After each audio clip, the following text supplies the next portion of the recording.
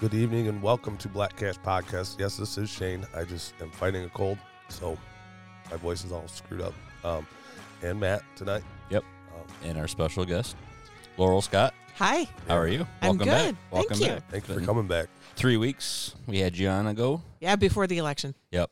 And so people don't know you ran for Village trustee. Yes. Village council trustee. and it didn't work out. No, I came in dead last.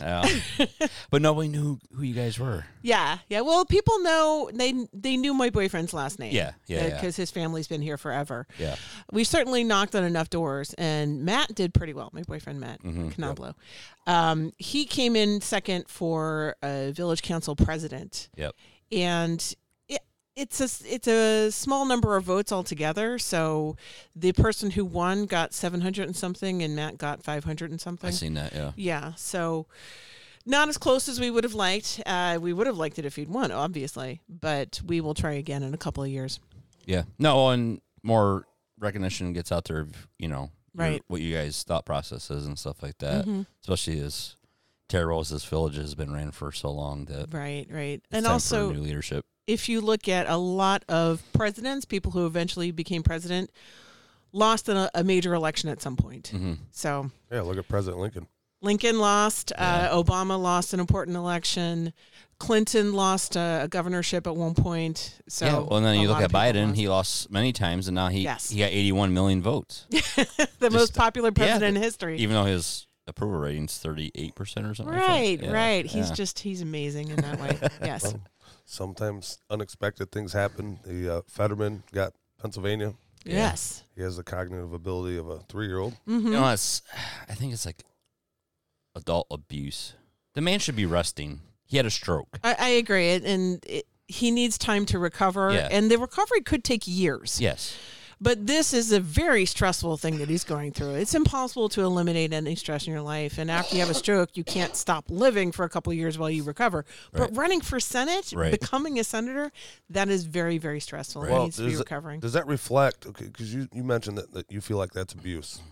Does that reflect the people that are taking care of Fetterman as abusing him? Or Yes. does that reflect the voice of the people that actually voted for him in? I mean, I think you people have voted. a doctor, Dr. Oz, a surgeon, who is obviously a bright person. I didn't follow him too close, and I don't think he ever really got a hold of the people that he should have, Right. or got the following that he needed. However, the people did speak. I mean, does that say something about the people who are taking care of Fetterman, or does that say something about the Both. people who were going against him? Both. I mean, it's a cult mentality nowadays.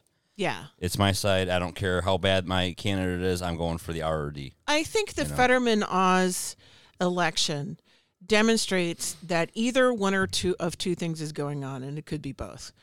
One possibility is there's some funny business with our whole election system. The other possibility is people are so tribal at this point Yep. that they don't care who the candidate is. Yeah.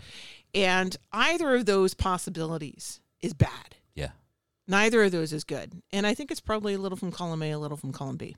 Right. I think so too. Well, in the mail-in voting, Right. there's a lot of things that can go wrong with that. So, Well, with you saying the mail-in voting, I wanted to bring that up. When you have all these elections, we've been doing elections since 1776. How we can't get our shit together by now is beyond me. But you always have like Arizona that took almost 2 weeks to get their results back, and maybe I'm conspiracy theorist, I don't know. But whenever they have that problem where we're still counting votes, for whatever reason, those states that happens to, it always ends up, or seems to me, it always ends up to benefit the Democrats rather than the Republicans. it tends to lean that way, yes.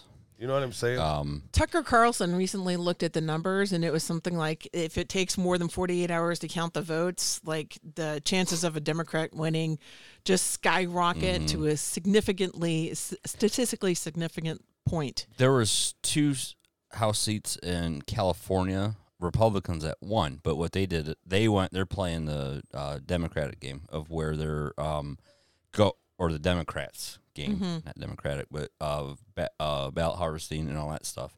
And they pulled out some wins because they were going around and doing the same thing the Democrats are doing.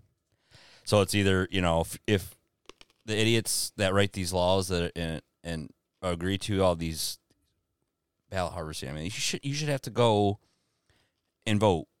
Unless you can't, I get that. There's a system for that, but it's rare, and it's rare for a reason. So that way, there's no, When you actually go and you vote in person, in most states, it might be all states, you can't have a family member or a friend go into the voting booth with you. Correct. If you need assistance, you have to get one of the people who are elected to assist. Right. The reason they don't let anybody go in there with you is because of undue influence. Let's say the extreme example would be a domestic violence relationship where one of the partners wants to vote a certain way and then the other partner wants them to vote the other way. They're going to make sure they vote that way. Mm-hmm.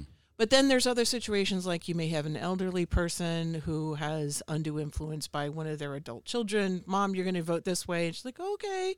Mm-hmm. Or you could have an adult child who is being heavily influenced by a parent, etc. This will happen when you're doing voting at home. Yes. And they're doing the paper ballots. So all of the reasons why they don't let somebody in with you when you're voting in person should apply when you're at home. And that is why the mail-in ballots should be unusual. It should be available for the military, for sure. Yeah. Yep. Or if you physically can't get to the polling place. I got to say, even at this point, because of some of the stuff that we've seen, I am leaning towards making it only available to the military. Yeah. Because we're starting to see the exception swallow the rule. Yeah. And this happens for a lot of rules where you have this exception that makes a lot of sense. And at first, when you create that exception, only the people who really need it use it. And it's rare and it's unusual. And then other people start to sort of open that up, open the floodgates. I want the exception too. Oh, it should apply to this situation. And they start edging it out. And when that starts to happen, which is where we are now, I think, you really have to bring it back in and eliminate the exceptions, perhaps except for the military. Right. We'll keep that one. Well, even in the military, I was out in crappy places. Mm-hmm. In 2007, 2008 time frame. We never got ballots because they didn't know where we were. Mm-hmm. We didn't even come to the main camp where we're, out of Al-Assad. We didn't even get them there, and that same year I got back, they found a whole shipment of mail or absentee ballots for the military that were still in Florida and never left the country, that were destined to get to us. Huh. It's like, I understand when you're out in, 6-8 weeks and there's no mail out there. There's nothing out there. No power. I mean, there's nothing. Mm-hmm. It's like, I get that. It's kind of hard to find somebody when nobody knows where you're at because you're on missions that, nobody knows about. So. But in terms of people who physically cannot get to the place, one of the places where we're really seeing a lot of the abuse is in the nursing homes, where there's people who physically cannot get to the facility to vote, the voting station, but a lot of them are physically incapacitated. Yeah. And their minds are fine. Right. But a lot of them, they're no longer competent. Right. And that's part of why they're in a nursing home and they are somehow voting. Yeah. Well, an influence on the nurses influence or family members yep. or whatever. Gotcha. I work with a lot of guys with the industry I'm in that are out of town for work. Like they're all week they're gone, and guys I work with that would love to vote didn't do what they were supposed to and do their absentee ballot, and they're kind of beating themselves up they didn't. And I can't but wonder why isn't Election Day a national holiday where everybody's home and everybody has that opportunity to vote? Yeah. That is one think that possibility. should be a thing. I used to be against that because I was more in favor of early voting, where you still have to go in person to the place, but it's open for a couple of weeks. We used to do that in Texas. I lived in Houston for a long time, and early voting was available for 2 weeks. And it was the same as it would be an election day. You go to the voting booth and you vote, and you have to appear in person, and it's the same as if it were an election day. But that's expensive too. I see both of these are expensive. Yeah. in terms of what the cost to society as a whole. Everybody gets a national holiday. Well, then we're paying all of our federal civil servants and our local and state civil servants. We're paying them not to work again. But early voting is also expensive because you have to have people working the polls and you have to have the voting station open. So I think I used to be against it, but now I'm getting there. I'm more in favor of a national holiday. I think it's a necessary expenditure. I think you might be right. Yeah, especially what we witnessed the last couple years. I cannot understand for the life of me how they can fuck something up so bad that they've been doing for over 200 years. Right. Well, and it's just recently. You're just marking shit on a paper and turning it in, and then somebody else is counting. This X goes to this line, this X goes to this line. Like you said, the victor always seems to go one way in situations like that. But you look at Florida, right? Mm-hmm. DeSantis won by almost 20 points, which is unheard of. It doesn't usually Florida's. If you won by 2 points, that's a landslide. And now the Democrats are accusing him of shenanigans. No, well, because he won by so much. He arrested people that were committing voter fraud. You can't do mail-in. I believe that's correct. I'm not sure 100%. I'd have to check. Yeah, I thought I heard that. But he cleaned up the voter rolls. Got rid of all the people that deceased. They're not. So there's not a chance of fraud going on there. I mean, if you clean everything up, right, you got a better chance of having a really good, election. At least be confident in your election results. I have worked on a number of elections over the years. This is the first one where I was running for a public office, but I've worked on other people's campaigns. Enough that you usually, when you go around and you canvass, you have a list of voters. And when you get to an address, you have a list of the people who live at that address who are registered to vote. Mm-hmm. Invariably, half of the people on the roster no longer live there. Mm-hmm. There were people who were dead. There were people who had moved away 10 years ago. And even when I used to be a Democrat, something that I did not reveal to you guys last time, we as the Democrats would complain, man, these things are out of date. Don't they ever take anybody off? Mm-hmm. And we would complain about it amongst ourselves because we wanted a nice clean list so that when we knocked on the door, we could say, Mr. Johnson, instead of, know who actually lived there, and it looked a little more personable. Instead, we'd be asking for people who'd been dead for years. So we used to complain about it, and somehow that complaint went away, at least for one side. I wonder why. Well, you can correlate all that with, how the FBI acts now. Mm-hmm.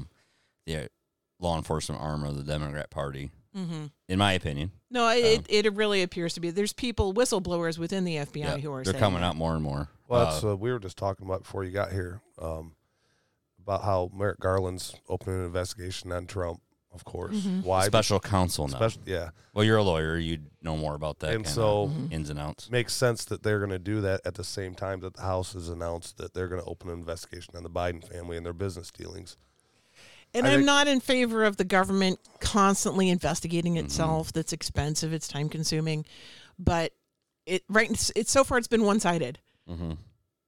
And I agree. I mean, how much shit are you going to throw at Trump and keep falling back on you? Mm-hmm. Like, it just ain't going to stick, Right. Especially with you know what I think they hated the most is that he was so honest in his, when he was running for the presidency the first time against Hillary Clinton. She's like talking about how many tax breaks. He's like, of course I use them. Well, I'd be stupid to not use them. And he goes, you guys don't want me to change his tax laws because you use the same shit too. Right. He ain't, and people are like, he's just telling it how it is. There's a lot of business people who will advocate for certain regulations that they are currently wouldn't voluntarily comply with. And a lot of that is because if you as a business undergo an expense because you think it's the right thing to do and your competition doesn't, that gives them an advantage, you'll go under. Mm-hmm. So there will be business people who are advocating for certain rules and regulations that they want to follow. And you say, well, why aren't you following it now? I can't. My business will go under because nobody else is doing that. Right. Sort of like if you're doing construction, you have to hire illegal aliens. Mm-hmm. Because if you don't, you will be too expensive compared to your competition. Right. And it's a problem. Where do you even start to fix this mess of, I hate to say it, but they keep talking about a great reset, like the Klaus Schwab and all that, but I think we need a different one to where we go back to I think you need to, first off, get the government's hands out of so much shit. Mm-hmm. they don't have to be a part of everything. Yep. You know, let people regulate themselves a little bit. We're adults. I'm not in a freaking daycare where I need somebody to tell me when and how and what to do all the time. How many pieces do we need government to, I wouldn't say protect us. We need a government to make sure there's structure in our country. We need a government to make sure rules are followed and laws are abided by. We certainly don't need a government to tell us we can't collect rainwater. Right. You know, well, the federal government was very like stuff like that. Yeah. This is so stupid. Well, everybody puts their faith in the federal government, and I know we talked about when you and Matt were on before the election, but you know, federal government was designed to be very limited to do foreign commerce and protect our borders. Is pretty much what it was. I mean, there's some caveats. Do you know why the Senate was created? Why? To hold the federal government accountable to the states, so they couldn't overregulate the states. Yeah, they were the higher men, because the House of Representatives were the people's. They were representing the people, right? Yeah. So that's why they call it the lower house, because they're not as sophisticated as the senators. But now it's all become a conglomerate of. Yeah. Once you get in there, you're not going to vote term limits. You're not going to vote. I mean, it's just a Ponzi scheme. You're not going to vote yourself out of a job. You're certainly not going to vote yourself out of taking some of your pay away. Right. Part of why we've seen the federal government getting bigger and bigger, there's lots of reasons, but one of them is when everybody's allowed to do their own thing, when every community is allowed to do their own thing, they start having just naturally occurring inequalities. And school system would be an example. They start getting, it's different. If you don't have an umbrella organization coming in and telling everybody what to do, everybody's just doing their own thing on their own, there's going to be some things where everybody just naturally comes to the same conclusion, like we need to do reading, math, and writing. But you also start to get a lot of differences from system to system, and that creates inequality. Right. So some people have a big problem with the inequality, and they say, well, let's bring in a top-down organization to create consistency. There's a certain value in consistency, but then you also have top-down, and then you lose a lot of innovation. Yep. You lose a lot of diversity of thought. Yes. You lose creativity and new ideas, et cetera. So, and that will also create inequality because not everything that's great for one community is great for another. Not everything that's great for one individual is good for another. Yep. So the school system would just be one example of how we've gotten over-centralized in an effort to create equality, and that is actually causing a lot of harm. But that is also happening in a lot of other systems in our society. But I think inequalities are a good thing to have. I agree. To some extent. To an extent, yeah. I mean, I'm not like going to go crazy on that point. Not a hill I'm willing to die on, but some inequalities I think are good things because you brought up innovation. If I can't do it that way, I will find a way to do it. Right. Right. So you come up with a way to make it happen. I think one of the things we've seen with trying to create consistency among schools is you've brought down the average. Yes. So, yeah, you may have brought a few people up, a few local systems up, and that's arguable, but you've certainly brought other places down. Well, that's the thing with socialism, right? We all suffer the same. We're all equally poor. Yeah. Yeah. So, I mean, you got kids that thrive in math, right? But they're being held back because the other kids aren't as good. This is the way your brain works. Oh, my stepson is going through this now. He is too smart for the class that he's in. He's also one of the oldest kids in the class because of the cutoff for the age. So he's got that combination where he's one of the smarter ones and he's one of the oldest ones. And he is losing his mind. He's told the teacher, he's 9 years old, and he's told the teacher, he's actually gone to the teacher and said, I need more challenging math. And his teacher has told him, no, we have to wait for the slowest kids. Like, she flat out said that. Right. And he That's says, what you do, though. He says there's kids in his class who can, I said he's 9. What is he, in the 3rd grade now? There's kids who can't do 1 + 1. Like, the teacher asked one kid, what's 1 + 1? And the kid didn't know. And my stepson was like, are you serious? Jello. Yeah. Well, that's the thing. And then one size doesn't fit all for education or for anything. It doesn't fit. Right. You should be rewarded for what you do good. And then if you're not so good at something, then okay, you need some remedial help to get you through that it. goes with a lot of things. A lot of people can learn by reading reading the instructions. I can read these instructions and tell you how to put that together. People like me, I'm a visual learner. I got to have my hands on it. I got to see it being done, witness it, take it in. That's how I learn, So and I agree that it's hard for a school to be able to cater to all that, each person's individual needs. And I think that's why we try to come up with a common ground for everybody. But, It doesn't work. It doesn't work for everybody. It don't work But what for most. do you do? I don't think there's any kind of permanent or easy fix to I like make this. that happen. This new thing that's coming out because of the COVID. These pods, where communities are coming in together and say a parent. It's like a homeschooling. Like a homeschooling co-op. Yeah. Yeah. So each house will take in 5 or 6 kids. My sister does that. Well, several of my sisters. I have 5 sisters. Several of them homeschool. One of my sisters takes in a couple other kids for homeschooling, and I know one of my sisters they do some stuff as a group with other homeschool parents, and then some stuff on their own.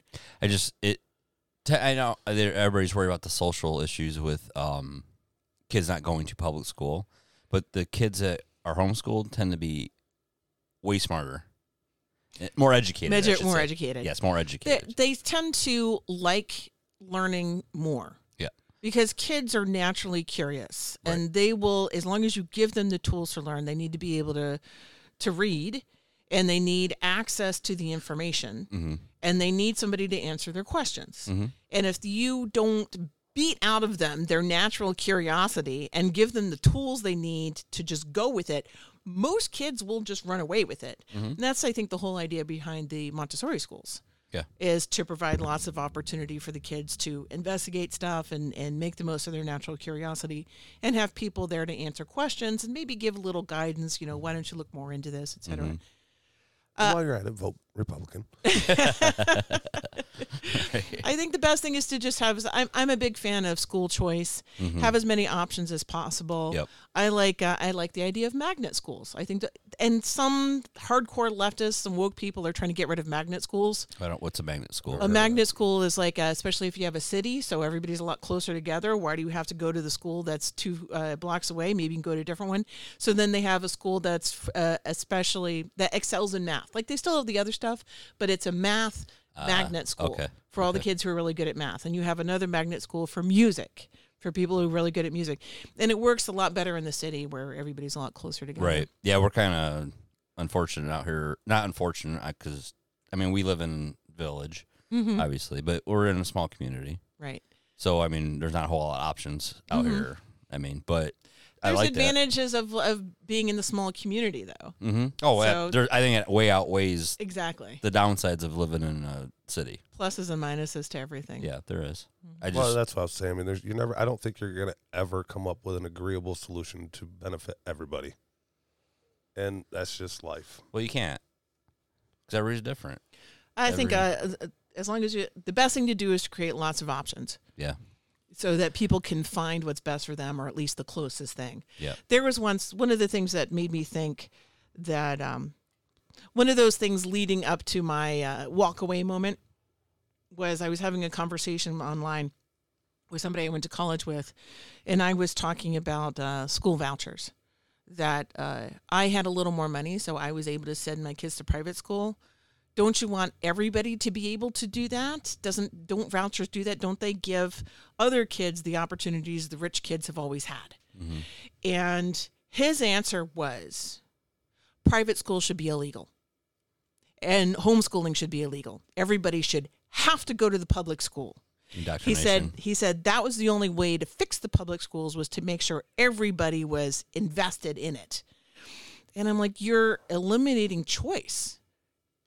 You're making it so nobody has any choice. Right. And he's like, yeah. No. That makes no sense. That's so un-American. Yeah. That's what we're founded on, is freedom. Right. To make your own choices. What's best for you and your family. Including the choice to walk away. Yeah. And not be a part of whatever, the entire system, or even just a portion of the system. Right. The school system being a big part of it. It's just, we've gotten so far away. I think schools have changed quite a bit since, when I was in school. You graduated like 10 years before I did. No, he didn't. I graduated in 98. I graduated in 04. So 7 years before I did. No. They obviously had better math when you went. Yeah. Yeah. 6 years. Sorry. My wife gave me this cocktail of this special tea that her friend gave her. And I've been taking other medicines trying to kick this cold because it's kicking my ass.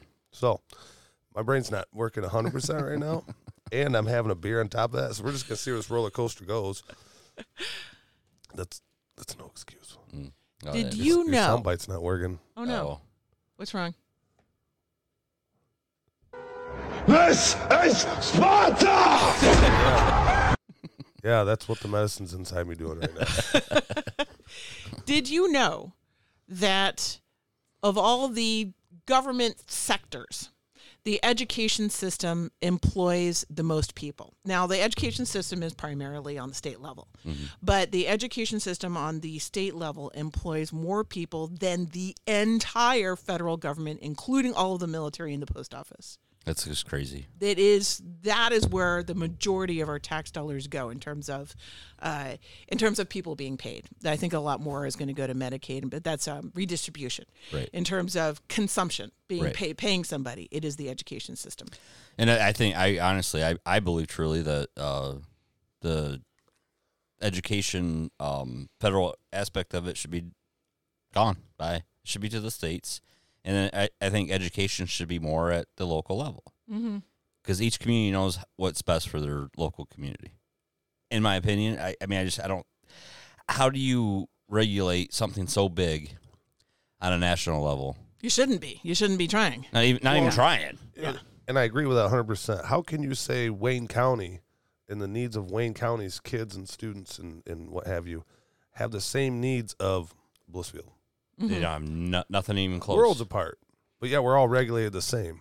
Right. Mm-hmm. So I think that's part of the fixed, right? We could, let communities regulate their own education systems rather than having somebody in Washington tell me what's best for my kid that they'll never know their name. Right. Well, and it's way easier to hold local officials accountable than it is somebody in D.C. But I think what you would know. run into is that these communities that are Downtrodden or so they're not going to have the, how can I say this? They're not going to have the necessary tools, I guess, or the means of creating a viable learning system as well as like Blissfield would. But then you have to put it goes back to the voters, like we were talking about before. I mean, everybody's like the quality of candidates suck, but sometimes the quality of voters suck. That's true. Whatever happened to the lottery benefiting the education system, by the way? I think that usually went to seniors, didn't it? I don't know. Lottery money usually Who goes knows to, where that I don't goes? know. I don't because, know. Listen, they just won $2 billion. I know Michigan helped contribute. I know this guy did. So one of the quotes from Winston Churchill is, democracy is absolutely the worst type of government, except for all the others. Right. Well, it's true. I mean, I know I listened to your one show after you were on, you and Matt were on here, and we talked about the if men were angels, we wouldn't need government. Right. And they're talking about a joke because of the demons and everything. But what better form in the world do we have right now than a representative republic? I we don't think have it right now. I know. I get that. Right. I do think that it is the best option. I think that what our founding fathers came up with was the best there is. Right. I don't think there's anything better, and I think part of the problem we're having right now is we're getting away from what their vision was. Yeah. We need to return it. Yeah. We need to return to And that original vision. And Ben Franklin also said, when he was asked what form of government you give us, a republic, if you can keep it. And we're far from keeping it.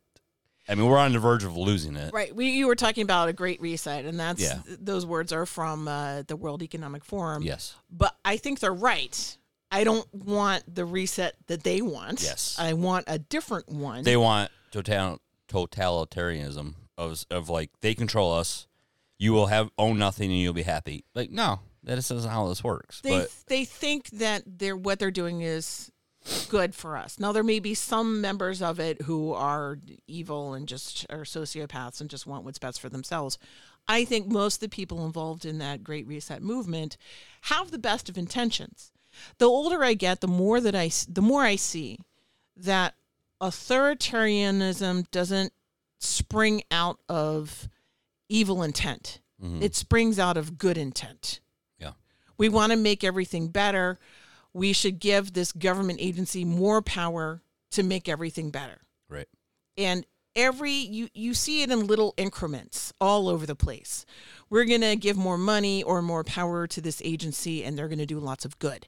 And I think the people giving them that power or money believe it. Right. And that's their intent. But that's how it gets bigger and bigger, and we get more But rules inevitably, and- just like in a republic, greed always trumps everything else. Eventually, somebody's going to be greedy and more, and then they're going to convince their other friends to be greedy. that's when it starts to fall apart. And that's what we're going through now. Well. There's so much greed in our quote-unquote leaders that they're actually destroying us from the inside out. Yeah, they don't care about the actual nation. As long as they're on top and they're making money, screw the rest. Yep. You can't tell me Republican or Democrat, none of them don't think that way. I still think most of them forgive themselves for the occasional moment of greed because they still believe that most of what they do is for the public good. I think they still believe they are mostly good people who just do the occasional thing that, okay, yeah, maybe I shouldn't have done that, but Well, it's the saying. Well, if that's the case, if you were to say that what I'm doing here is to benefit my constituents and the people that I love and the America that I have a dream for, get rid of your special interest parties and get rid of your donors and get rid of all that bullshit and run it. The lobbyists. Back when this country very first started, we didn't have people that their sole job was a politician. You were a farmer. You were a store merchant. You were this. You were that. You'd go to government once in a while. You'd deal with your bullshit. You come back and you run your farm and run your store. Yeah. I think that's how it should be now. I think there's also a lot of people who, when they do bad things, they justify it. They want to, let's say they think they need to do anything that they have to do to win an election, including some shenanigans. Yeah. Let's say we have to cheat, but we need to because the other person is so evil, it's going to be bad. Right. So this bad thing that we're going to do isn't that bad because we're achieving a greater good. The ends justify the means, right? And it's justify the means, but it snowballs Yep. to the point where they vilify the enemy and they think it's okay to throw them in jail. Mm-hmm. Like what's happening to everybody who was involved in January 6th. Right. It's For okay, they're evil. misdemeanor trespassing, and they're Right. still sitting in jail Right. without. But the people doing Being it and the a people trap. supporting the fact that they're in jail, they're like, yeah, but they're evil. They're bad for society. So it's okay for us to do this. It's going to come for you too. And then it intensifies how much they think is okay to do to other people. Well, I'm piggyback off what you were saying earlier about people have good intentions, but isn't there a saying that the road to hell is paved with good intentions? Yes. Matt 'Cause said to me, You're Matt. Yeah, my Matt said to me, whether it's today or yesterday, he said, we are always, everyone in the world, throughout all time, we are always on the road to tyranny. Yeah. It's just a matter of how fast you're going Mm-hmm. and whether you're ever able to take another road, maybe do a little bit of a U-turn for a little while. But you're always going to wind up back on the road to tyranny. And how do you know what usually stops that is usually war. Is usually a war. Yeah. I can I say it on here? This is a podcast, not YouTube. So Yeah. No, I we're think not we're going to censored. have a war. Yeah. I think it's inevitable, and I think it's going to be soon. Do you think civil or Civil war. I think, but also Both. World War III and civil. Well, this is, I have my collapse series on YouTube, and part of the reason I started It was the really collapse good, series, by the way. Thank you. Part of the reason why I started doing it was I heard people saying if we get into a civil war, other people are going to invade us. And I said, no, they're not. They're going to go after their neighbors. As soon as they don't want to destroy us, they want us out of the way. Yeah. And however that happens, they don't care. They don't care whether we're all dead or we just went off and did our own thing. So if we start going into a civil war, we're too far away. I think most countries learned a lesson from colonialism. It's really hard to control a country on the other side of the earth. Even now, with the improvements in transportation, it is still very difficult to control a people on the other side of the world. So they're not going to try to control us. They're not going to try to invade us or take us over. They're going to go after their neighbors. Yep.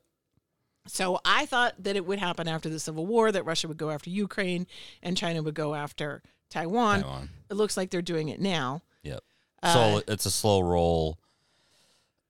It's a slow roll. Shit hits the fan scenario Yes. we're living through right now. Exactly. It's already started. Oh yeah, it's been probably at least a few years. I do not see a way that we get off of this speeding train to tyranny. We're very close. We experienced some of it during the COVID lockdowns, although it's backed off a little bit. I don't see any way to turn this train around without a war. Now, my worry is that doesn't happen and we just end up in tyranny. You know, when you read 1984 or other books similar to that, you wonder... Animal or Farmhouse. Right. Animal Farm? Animal Farm, Yes. yeah. You, well, let's use 1984 as an example. You see Winston Smith, the lead character, he's trying to revolt against the government. Right. But he discovers it's too late. Yeah. And the opportunity has passed. And you sort of wonder, why didn't they fight back sooner?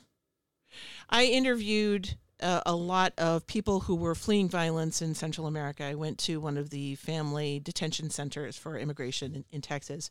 I spent a week there and prepped everybody for their asylum interviews. Now, the people in that detention center, I will say, I think most of them, their stories are real. Now, whether they qualify for asylum, that's a legal issue that I can explain if you want me to, but their stories were real.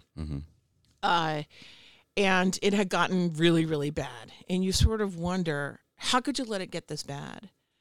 Like, it's too late at this point because the gangs had taken over the police.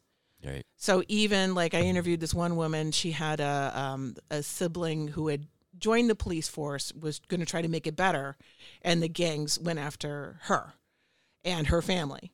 Because you can't be good and be on the police force. They'll kill you or they'll kill your family or whatever. So it's too late. And you say they should have done something sooner. I'm afraid we're going to end up in that situation where it's like, already are. It's too late. Laurel, I think should have we done. are. I think we are. I think it's beyond the point. Because most people, they put their head down. They just want, like, just leave me alone. I want to work, pay my bills, come home, hang out with my family, have my weekends off. But if you go on social media and you speak out, you get canceled by the people that want tyranny. Yeah. And that's what it is. If you are about freedom, the American Constitution, the Bill of Rights, you're silenced. That's the sad reality of what's going on right now. I think it's too late to turn things around without a civil war. I don't think it's too late for a civil war. I agree with that. Yeah, I agree with that. I think it's too late to back off of this nonviolently. If anybody has a suggestion for how to do that, I'm all ears. No, me too. Yeah. I think leading up to the 2024 election, it's going to get really, really scary and really dark. I think that's when America. it's going to pop off. I think it's going to get spicy. Yeah. From here on out, the country's only going to get divided, and it's going to happen in a quick way. Yeah. I think so many people are tired on the left. They're tired of the feeling oppressed and not equal to their neighbor and all that they're ready to do anything to achieve what their ultimate goal is. And I think people on the right are just sick and tired of the people on the left's bullshit. Yeah. We just want to be left alone. Yeah. Yeah. And I think it's going to come to a point where it's like, we're tired of this cancel culture. We're tired of being told we shouldn't do. I want to be able to fly my American flag in my neighborhood and not have my homeowners association take it away. Screw you guys. We're going to do it anyway. And it's just going to come to a head at some point. And I think closer and closer we get to the election, because now they're saying Biden, for whatever reason, they want him to run again, which blows my freaking mind. The guy's got like a 30% approval rating. Whatever. I'm not going to get into that. But I don't know. I mean, I see it getting very, very scary, very dark, very soon. We'll see. Yeah. I think 2024, either things are going to pop off or then the opportunity will have passed. Yeah. And once again, I'm not advocating for a war. No. I understand that it would be really, really bad. I just think that the alternative is worse. And, I will say it again, if anybody has a peaceful solution that might actually work, I'm all ears. Yeah. The best solution that I heard, and actually I didn't think it was going to work, but we gave it a shot, was as many people as possible run for local office. Yeah. So we tried it. But you got 2 years, you can do it again. We got 2 years, we can try again. Well, if we got 2 years, if there's going to be an election in 2 years, we'll exactly. see. We'll see. You can't necessarily chalk it up as a loss. I mean, you tried. Mm-hmm. You got the experience, and you're certainly welcome to do it again. Now, there's other people that ran for local offices that nobody ever thought would or should, and maybe won. So and maybe they won. Yeah. So, just because you didn't benefit from the movement right away doesn't mean other people's didn't. True. help True. that cause. True. We did hear from a couple of our listeners that they were rooting for you guys. Oh, It's like it's time for uh-huh. a change. Yes. Yes. You know, and I love that sign just west of town here Mhm. on 223.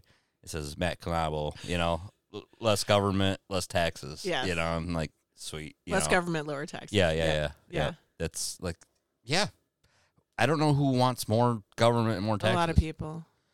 Because they think the government's A lot going of to do stuff They think for the you. government's going to do. If you just give the government more money, they'll Yeah. do great things with it. When has that ever worked? Trust us. Yeah, just throw more money at it. Yeah, that's never worked. Ronald Reagan said, worst things you can hear from the government is trust us, we're from the government. And we're here to help. We're here to help. Yes, and we're definitely overregulated. I saw a quote again from Winston Churchill. It's Winston Churchill night. Mm-hmm. It says, 10,000 regulations will destroy all respect for the law. Yeah. You're going to regulate people to death, and they're going to start getting pissed off. A Yeah. lot of people are already getting Well, pissed and off. you don't see on the news Mm-hmm. in like the EU and all that. There's protests going on all the time overseas because of the high fuel cost and Right. electricity. They got rolling blackouts. They don't like Germany's on the verge of not having any power. They're rationing home heating fuel in the northeast of the U.S. We're going. I just read a report. We're today. rationing home heating fuel in the southeast part of Blissfield right now. Really?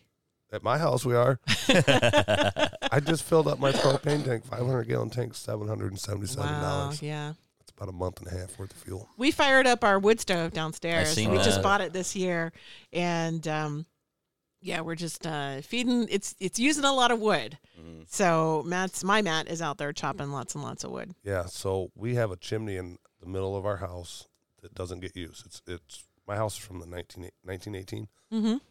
So it's been added on to several times. Anyway, this chimney's just sitting there. So I got a guy coming out to inspect it and hopefully get it lined. We're buying a wood stove because my Mhm. wife was totally against it. She's like, I don't want a wood stove, blah, blah. It's the best heat in the world, So in my opinion. when I called her and said, hey, I just ordered propane, she goes, how much was it? I'm like, $777. She goes, we really ought to talk about getting a wood stove. I said, oh, yeah, I'm all about it now that I threw out that number. Uh-huh. Yeah. So that's hopefully by next winter, that's going to be It was dream's going to come to fruition. it was expensive to the stove itself was expensive, and the installation was expensive. It's going to take a number of years to hit payback time, or maybe sooner if fuel keeps going up really fast. It was about $10,000 for the stove and the installation. Yeah. But even if payback time were, let's say, 10 years, or estimated to be that long, it's still worth the peace of mind to know that if there's any kind of supply chain disruption Mm-hmm. or shortages or whatever, we can just go out back and chop some. Right. Right. We're not going to freeze. Do you And guys- just knowing that. You got natural gas out there, or you got propane? We've got natural gas. Okay, because Yes. you're right on the edge of town, right? That was part of my Right. argument Yeah. is that, even with our furnace, and I'm like, yeah, we pay all this money, but what happens if something happens and the power goes out? We have a winter storm and power goes out. I said, give a shit how much fuel's in there. Furnace ain't going to work. Mm-hmm. Right. January is only going to run so long. I said, with a wood stove, we can heat water. We can cook food. We can, heat water for bathing and doing your dishes. Plus, we have heat. I've got woods that are on this side of me. Woods are on that side of me. Both my friends own them. Like, they would be more than happy for me to go out there and take all the fallen timber out of there. Mm-hmm. And it's like 100% free, other than the little bit of sweat equity invested. There is a lot of work. The sweat Yeah, equity it's- is a lot, I got to say. It is. But we have a lot of standing deadwood. I don't. Am I using the right term for that? The dead trees that haven't Yeah. fallen down. So it's there, and we can cut it down, but it will take time to cut down Yep. and split. Yep. But it's there. So Matt if there's split it any- by hand, or does he got a log splitter? We have no. We'd have to do it by hand. We looked into log splitters. We've bought so much stuff. When you're starting your homestead, Mm-hmm. there's a lot of capital investment. Most people quit homesteading in the first year, and I think it's not only is it more work than they thought it would be, it requires more skill than they thought it would, Yep. and it requires more capital investment than they were expecting. Yep. There's just a lot of equipment you have to buy. A log splitter is one of them. Yep. So we have not bought that one. We've bought lots of other stuff. We haven't bought that one. Saves a lot of time. Yep. I grew up. We had wood burner growing up. Said I lived out in the woods with my dad, Mhm. and so that was just natural. I know how to run them all. I Mhm. I can split wood by hand still, but Yep. having a log splitter, it's a force multiplier because because one person can split a lot of wood in one day with a log splitter. Right. If you're out there chunking off your bucked up pieces, I mean, it takes a lot of work. It does. Then you're beat, and you don't want to move for 3 days. You know? You can build a really simple log splitter out of a hydraulic piston and. Don't tell my hoses. Matt, because then he'll spend the next week doing that, and I got other stuff I need. Me and my dad built one. He built one that was like the beast of log splitters, and then once fuel oil went down to like next to nothing, back when I was about 15, we went to fuel oil because we live out in the country. Mm-hmm. He's like, I want to kill myself cutting all this wood all the time, and then so fuel oil was so cheap at that time, Right. and then. Fast forward, I had to put a wood burner back in my mom's house because propane. Because we jacked the house up, put a basement in it. It's beside the point, but she's got a propane furnace now, and the price of that fuel went so high that it's like we gotta burn wood. The guy that Paul we said it. bought the wood stove off of, he said that business has just been absolutely booming for him lately. It's so many people who are worried about supply chain disruption on a local level, on a global level. They want to make sure that they have it. He says there's even a number of politicians, he doesn't want to give their names, but people in state politics and Congress who are getting wood stoves. If they're scared, that should tell you something. Well, Germany was a big one. They were out getting wood out of the national parks or wherever they got over there. And that's illegal. It's illegal. They were risking arrest to do that, but they're like, but you gotta heat your arrested. family. What are die you of gonna cold. do? Yeah, what are you gonna do? Let their family freeze? Exactly. If you got a wood Hell, them burner, forests. use it. Yeah, I don't know. The thing is that they there's a reason why it's illegal. It's because they don't have enough forest for everybody. Yeah, And they'll end up just chopping down their forest, the whole thing. and there'll be nothing left. There'd be nothing left. And that's the thing. It sucks is, when you're trying to care for your family and you can't, but it's because of your government that sucks so bad that puts all these regulations on everything. Mm-hmm. You shut down all your coal plants or your They're nuclear. nuclear, like France was huge on nuclear. And they were shutting them down. I think they're starting to reopen them back up because for a lot of the nuclear stuff in Europe, they were shutting down their nuclear plants. And I watched a video with an expert on those energy systems, not just nuclear, but he was saying people are asking, why can't you just fire up the nuclear plants? You were winding it down. Why can't you just fire it up again? And he says, it's not that simple. You have to order the nuclear material like years in advance. It has to be mined. It has to be shipped. Yeah, it's not just it's a certain rod. Exactly. It's not like a You can't just say, hey, can I have more tomorrow? right. And so if they haven't ordered it, it hasn't been mined, they can't just fire it up again. Right. It takes a couple years process. Yeah. But that's I think I know we'll take a quick break here in a minute. But I think this is all planned. It's For all- the Great Reset. absolutely. So you put everybody to their knees begging for somebody to take care of them. I gotta say though, the World Economic Forum wanting the Great Reset, let's go with this idea that they are creating chaos intentionally, which I think maybe they are. That could backfire on them because it creates other opportunities for a different reset. Yeah. And I think that's where it's going to end up being. I hope so. I hope so. Mm-hmm. I mean, either way, it's going to be a few. It's going to be a hard couple of decades. Yes. Not a hard couple of weeks, months, or No. years. It's going to be a hard couple of decades. About 20. I would say 20 Probably, at least. till we can get back to common sense. Mm-hmm. I would think. I don't know. We'll see what happens. But we're all living in this shit show together. So all you can do is just get prepared for what's coming. Either way, whatever side wins, it's gonna be a rough ride. Mm-hmm. I think so. Yep. So well, let's take a quick break because I got to pee. Okay. We'll be right back. Live Day Show.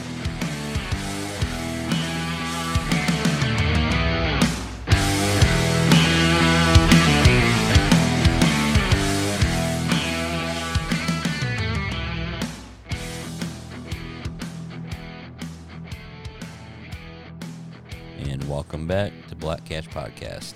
Hello. Hi. Hey. We got Laurel Scott, and we got Shane Fisher. Hi. Hey. Yeah. He's sick. He's dying. Yeah, I'm all right. It's totally not COVID. Yeah. No, it's not COVID. It's just that's what we were talking about. I'm like, It's not a tumor. people still get regular sick. Not everything is COVID. Mm-hmm. No, we were talking just off air real quick, was that the cases of flu went to 0 during COVID. Somehow. And it was just a psychological mind game, I believe. You look back now, when it first came out, everybody was kind of like, what is this? You know, it's just kind of, you know. So everybody was a little cautious, but then, like, after the 2 weeks, slow the spread. And then it's like, people were getting her like, man, I just felt like I had a bad cold for 3 days. There were two things that made me think the whole thing was being blown out of proportion. Because at first I took it very seriously. Mm-hmm. The first thing that made me think this being blown out of proportion was there was that floating hospital that they ended up closing because it didn't get used. Right. And they closed it up. I'm like, if they're closing it up, they have realized this is not so bad. Yeah. And that was early on. Yep. And then the other thing that made me realize this, they're just exploiting this for the government is exploiting it for their own purposes, was when there were all those riots in the summer. And there was a letter signed by all of these public health officials saying racism is a public health emergency. It's okay for all these people to go out and protest. Yeah. Yep. I was like, really? Right. You can be in big crowds Yeah. because that's more important than. As long as it's a political issue that's important to You them. can only get COVID on the beaches of Florida, Right. not in an Antifa rally. Right. Yeah. It was like. Important to know that because they're all double masked. So I just thought they have lost all credibility, Oh, all yeah. the public health officials with that letter. And again, that was early on. That was in the summer, and all of the lockdowns continued for a long time after that. For no reason. I just continued picking my nose and eating it as I have since I was a kid, and I didn't get it. And that's why I think I didn't get it. Drink out. I just took a drink. Yeah.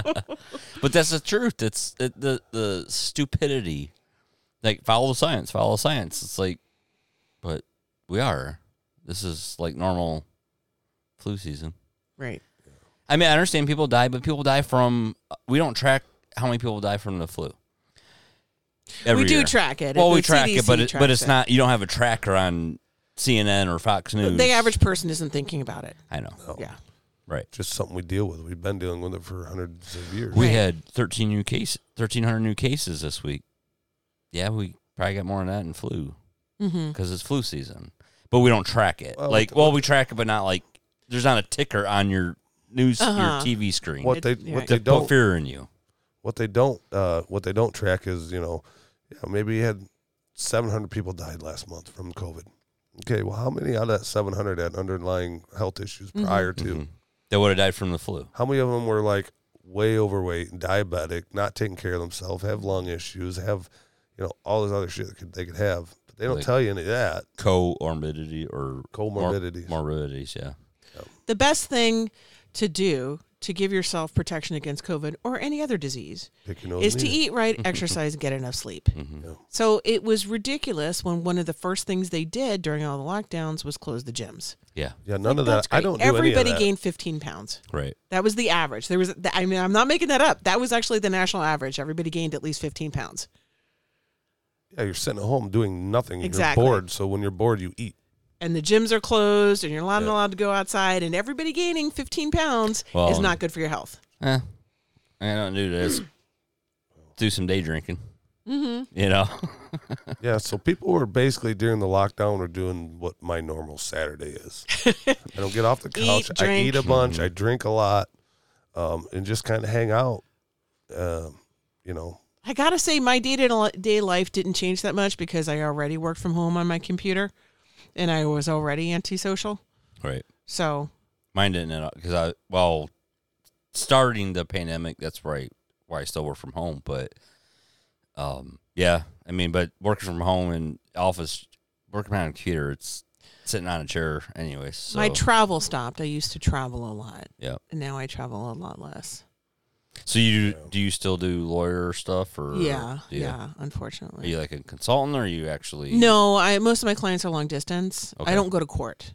And I learned that early on it was too stressful to go to court because I was always afraid I was going to get a flat tire or something. And if you don't show up, you could get disbarred. And I was like, this is just too gosh darn stressful.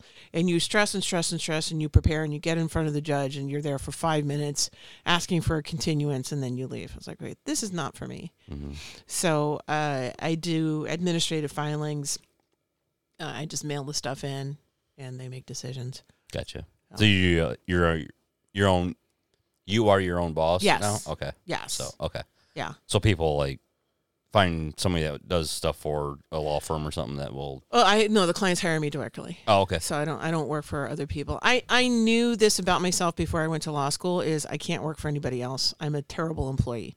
I am an awful employee. Don't hire me. And when we were off here, she did admit that she used to be a little left leaning. I was, yes. And your degree, well, what you focused on was environmental.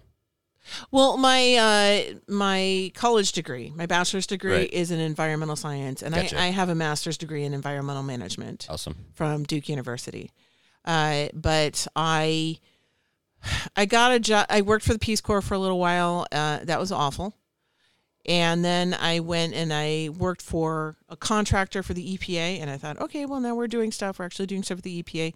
It ended up being more like database management than actual environmental stuff. And we were managing a lot of the paperwork for the EPA.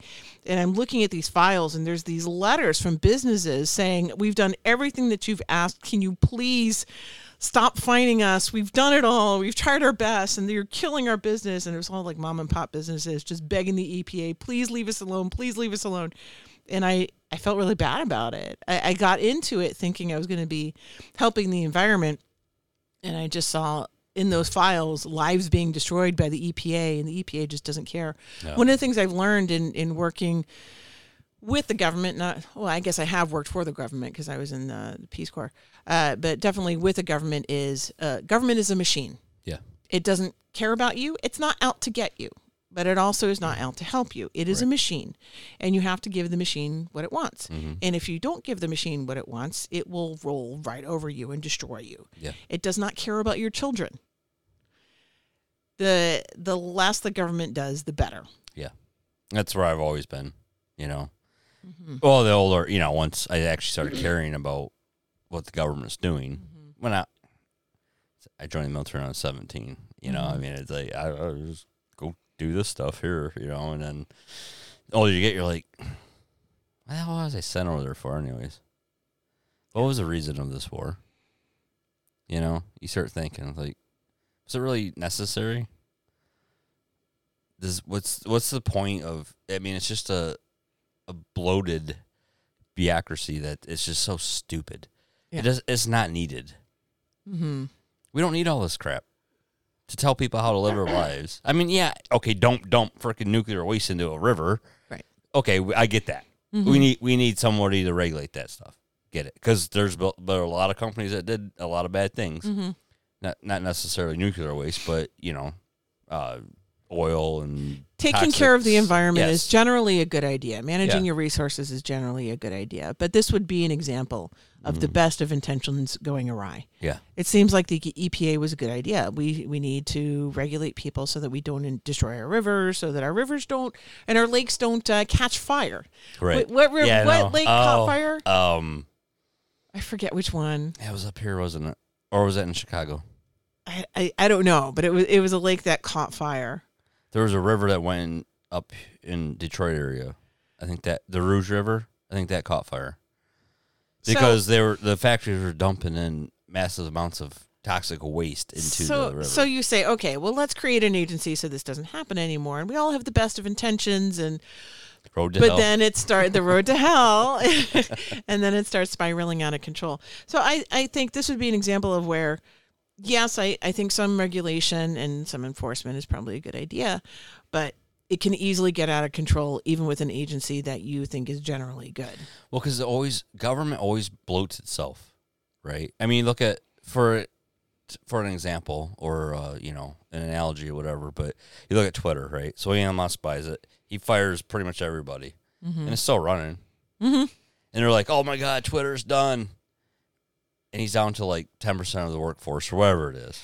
And it's like it's still running, you know. This is a harsh reality that I think most workers at companies don't see, is that most companies can get by with a fraction of their current workforce. With a good, dedicated workforce. Yes, if they keep the good ones, if they actually go in and find out who's doing the work, it is usually, I think it's 10% of the people do 50% of the work is the general rule. I used to have lots of employees working for me. I had like 2 or 3 associate attorneys. I had a couple of paralegals. I had an office manager. I had a receptionist. And I was spending all of my time managing my employees. Right. And there was always drama. There was drama. And they always wanted more money. They always said I was underpaying them. Looking back, I think I wasted a lot of money on employee salaries. But anyway, I had sort of a light bulb moment. One of my paralegals, and she's still a friend of mine. I liked her a lot. But she was upset of something I had done or said. And she said to me, "You need us. You can't run this place without us. You need us." And I thought about it later, and I was just like, no, I don't. I don't. I don't need all these people. And that was when I decided I'm going to get rid of all of my employees. And I didn't just go in and fire everybody one day. There were some people I did need to let go, but I let everybody go eventually through attrition. They saw the writing on the wall. They started looking for other jobs.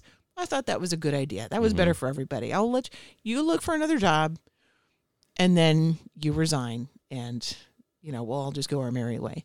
So now I have no employees. So much better. Yeah. So much better. Well, because you know how to do every position already. Right. It was just to help your workload. Right. And it turns out my workload's more now because I got employees. Yeah. I was just spending all of my time managing and training employees and checking the instead work of doing and what you're fixing their mistakes and Right. apologizing to the clients for my person's mistake. So, yeah, that was the light bulb moment. You need us. I'm like, not really. Nope. No. I don't. There's certain jobs. Yeah, one dude can't do everything, but there's other ones that can. Definitely don't need. And I think even Warren Buffett said that recently once at a conference. He said, he was talking to all of these business people. He said, most of you don't need half your employees. Mm-hmm. It's true. Yeah. I mean, like physical labor. Yeah, you need your employees. Mm-hmm. I mean, that you can't physically do this stuff. Right. If you don't have an operator like Shane is, I mean, what? That dirt's not gonna move itself unless you have a shovel and you got 3 years of time to get the job done. All right. Now you sound like my boss.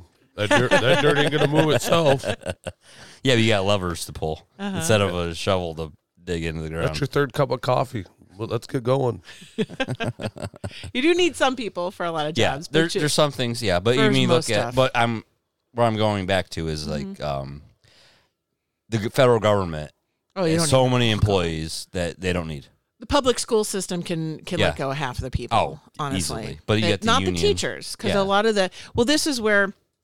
I'm sorry, I still don't have the exact numbers handy, but over the past, I think it's 30, 40 years, the number of people working at the public schools has doubled, but the student-teacher ratio has stayed the same because all the people they're hiring are other staff.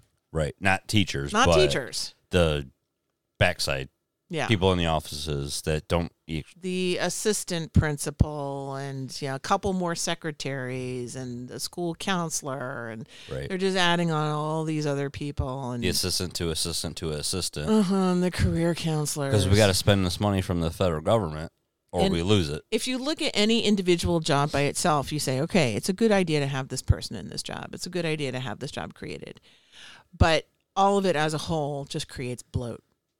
It's the same with regulations. My father used to say all of these regulations that they have on businesses, if you look at any one regulation in isolation, it makes sense. Right. But all of it all together, especially for small businesses, it's overwhelming. It's too much. Yeah.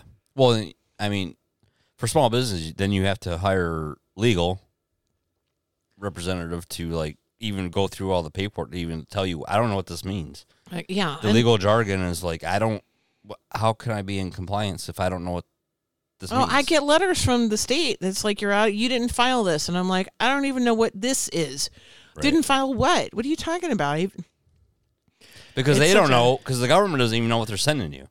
There's statute 1347 says you have to do this. Well, that doesn't apply to me. Uh-huh. They're like, well, I don't know, but it says you have to. I'm like, no. when I was incorporated in New Hampshire, I got this letter saying, we are expiring your incorporation. And I was like, why? And they said, because you didn't file this notice. And I called them. I was like, what is this notice, this thing I was supposed to file? Then they said, that's to notify the state that you have not changed any officers. I was like, you want me to send a notice saying nothing's changed? And they're like, yeah. And you're closing my corporation because I didn't send you a notice saying nothing's changed. Yeah. I'm putting you on notice. Notice of what? Have you noticed nothing's changed? Nothing's changed. What is this? Well, as long as Yeah. nothing's changed, you can stay open. Thanks for putting us on notice. Now we want our $350 Yeah, they were For you to- fining me. to notice us that nothing changed with your New Hampshire will be a better state by tomorrow just because you have noticed us. That's the bloat of government. Mm-hmm. Well, because it's just it's never ending. Mm-hmm. You know, every federal employee for the government. I'm not saying this about the military, but What's that? We need $20 million to fund this new project. Let's come up with some bullshit regulation and send it out to everybody and let them know that's been on the books since 3 years ago. They'll never know. They'll never know. They won't question it. They'll just pay it. Most people don't. I know they just. Well, a lot of people don't got the lawyer. You know, they got Right. money to fight in court. Right. You know, a lot of small business mom and pops are like, well, $350, but we can't. A lawyer just retainer fee. People do that with their medical bills. Yeah. Is they get the medical bill and they just pay it. Or they say, I can't pay it, and they just don't. I say, okay, first thing, you have to look at the bill because half the time it's wrong. And the Right. next thing you do is you call them and you negotiate. And you say, if it's a $400 bill, you say, how about 100? And they say, no. How about 2? And you say, okay, 200. And most of the time when I call to negotiate down an unexpected, it's not going to work that way when you have a non-emergency, you're just doing a regular checkup or something. It's not going to work. But for unexpected medical bills, you call them and you try to work with them. Most of the time they will bring the bill down. Mm-hmm. But most people don't know that and they don't even try. Right. They think they're on the hook for it. Mm-hmm. Yeah. Well, it's like I tell my wife, you ignore a problem long enough, sometimes it just goes away. Yeah. It's Don't take my advice. no, don't. No, I would recommend if you have an unexpected medical bill, call. Don't just leave it Yeah. alone. Well, a lot of hospitals will. If you let it go too long, then you start getting those collection letters. And Right. It'll damage your credit. Yeah. So a lot of them. I mean, even if you pay $10 a month, Mm-hmm. it doesn't show delinquent. Well, At that's least. that's why I told my wife she's got some student loan debt, and I said, "Well, don't believe Biden because that's not going to get forgave." That was bullshit. I said, but call them, set up a payment plan with them, and then offer them. Say, listen, I'll give you $10 a month. I said the first time they refuse it, that bill goes null and void. She's like, really? I'm like, yeah. Look into it. Mm-hmm. Back when we had Obamacare, and you would get fined if you didn't get health insurance. Okay, so I read the regulations on this because I came to the conclusion it was just too gosh darn expensive. Excuse me, I've been drinking cider, so I have to burp. Good. Excuse me. Let it I'm go. trying not to burp into the microphone. I'm sure people have heard it, Really weak. but I'll try better next time. So Obamacare, they fine you if you don't get the health insurance, and the fine actually is through the IRS. So I did my research on this because I didn't want to get it anymore. And I learned that if you don't pay it, then they can't take it to a collection agency and they can't seize your assets and they can't ding your credit. All they can do is take your refund, your tax refund. That's the only place where they can go to get their money back if you don't pay it. And I said, great, I'm self-employed. I never have a refund. I'm just not going to pay the fine. Mm-hmm. Every year they send me a letter. And it says, you still owe $2,600 from 2018 for noncompliance with Obamacare. And I'm like, okay, I know. And I Thanks. still get that letter every year. Thanks for the letter. I just got it a send- couple days ago. Did you send them a Christmas card? No, Thanks for the reminder. You're not getting anything. I did my research and I was like, they're never going to get it from me. And it expires after a certain period of time. I forget how many years. Actually, I think I'm past the expiration. So I may send them a letter saying, it's expired because they have to collect it in a certain period of time or it goes away. Well, it was a Obamacare. God, I had really good insurance. I was doing maintenance for the Target stores at the time. I had really good insurance, really good. And then Obamacare kicked in, went to crap. Yeah. And I know it in some instances it helped some people out. It screwed me though. Right. I went from paying $50 a month for me and my wife. That's low. Yeah, I mean with $5 copays, everything, awesome insurance. And then when that kicked in, it went up to like, I don't know, $300 a month. The point at which I decided it wasn't worth it was when my family premium my kids were living with me at the time. My family premium went up to $1,000 a month, and the deductible was $12,000. Yeah, and so I did the math, and I'm like, okay, so with the deductible of $12,000, that means they don't pay anything until I hit $12,000. I have never in my life hit my deductible. No. So over a period of 2 years, I could potentially pay $48,000 in premiums and medical bills, and still insurance would pay nothing. So I said, it's not worth it. And I let it go. And I was a little nervous because you still think, what if I get hit by a truck? You know, the whole million. And I was like, if I end up with $1 million medical bills, I'm just going to declare bankruptcy. Right. Because I think it's so unlikely to happen that that's going to be my plan. Yep. And I actually, I got appendicitis and I had an emergency appendectomy. Is that redundant? Aren't all appendectomies emergency? Anyway, right. Yeah. My medical bills were $15,000. And I did the math and I'm like, it was still cheaper for me not to have insurance. Because over a period, like you think, I would have paid $12,000 in premiums, and my deductible would have been $12,000. So I would have paid $24,000, and then they would have covered $3,000, but I still would have paid $24,000 instead of $15,000. Yeah, my grandma was pretty pissed off about Obamacare. She was having to pay for prenatal care on herself. My grandmother. Right. That ship sailed A long time ago. Oh, my mom was the same way. She's like, that ship sailed. I'm not gonna get pregnant. Right. It's like it's physically impossible to have it happen. What she found out was that she wasn't paying for her. She was paying for everybody else. Right. else Did the that door? couldn't. Was there a knock at the door? I don't know. Sorry, I thought I heard it. We're waiting for my Matt. Yeah. He'll text me.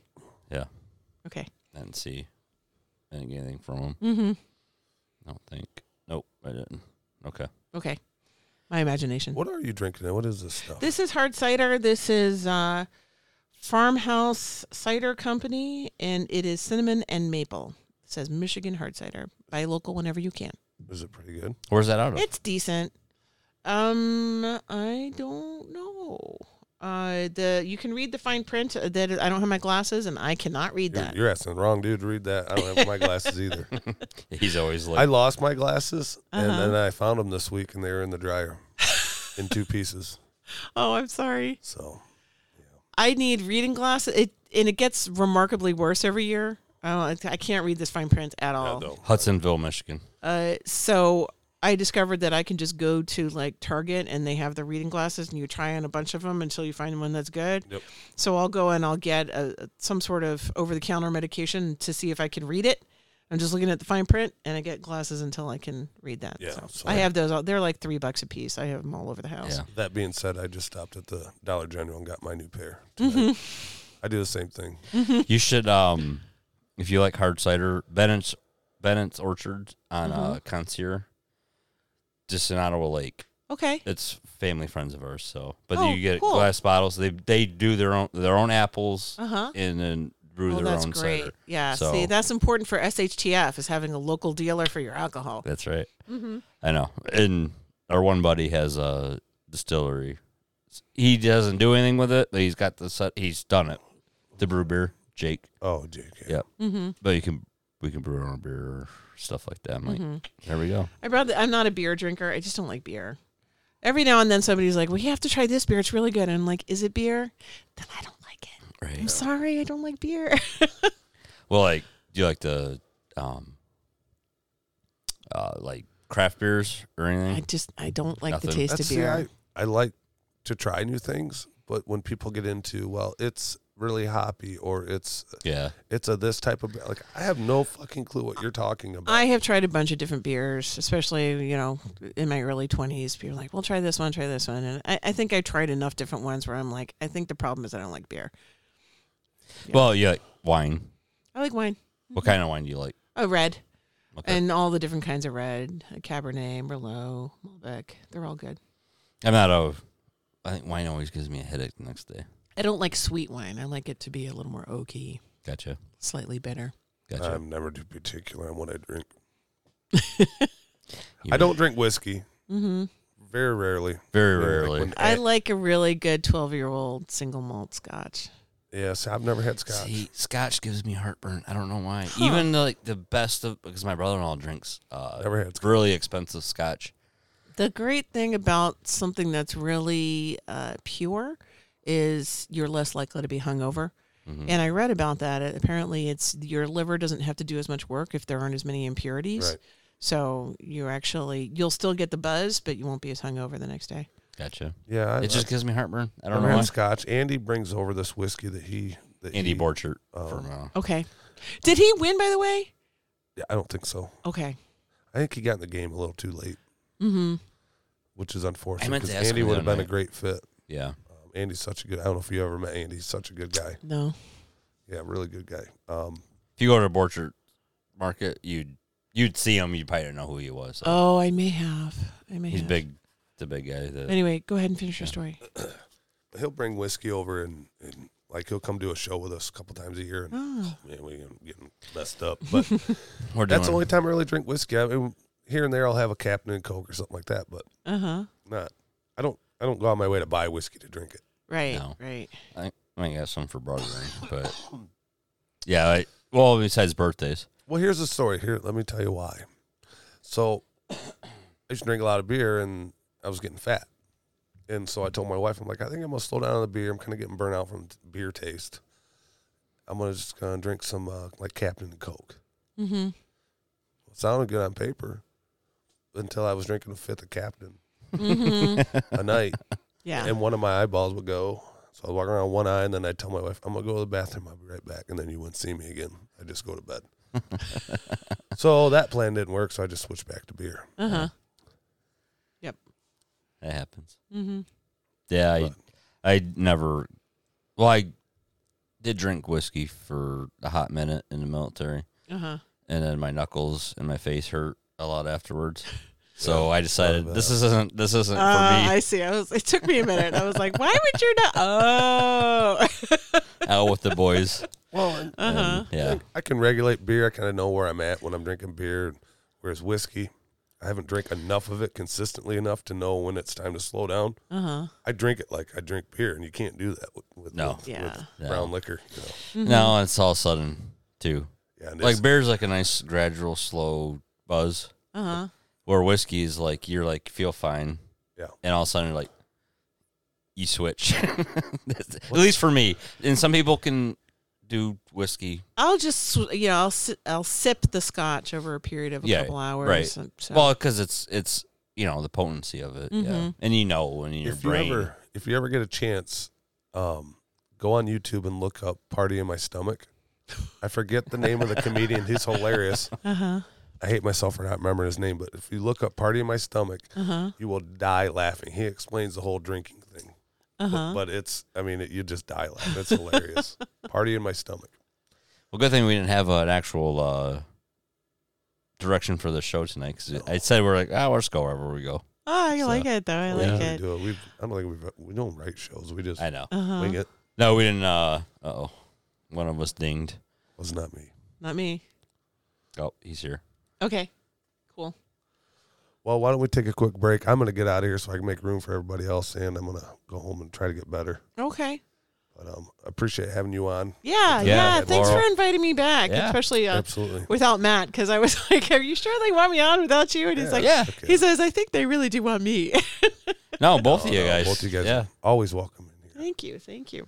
But with that being said, I appreciate you guys listening to me. I'm going to let Matt do the outro tonight, so good luck to Matt. Hopefully he doesn't mess it up. No, I'll forget everything. I have you it. say. I have it So, memorized, so I'm good at it. Yeah. Awesome. Hey, here they are. Matt is creeping in the studio. Uh-huh. I'm going to There's get out of here. You guys have a great rest of your conversation. And on behalf of me, I love you guys. This Black Cash is out. Black Cash out.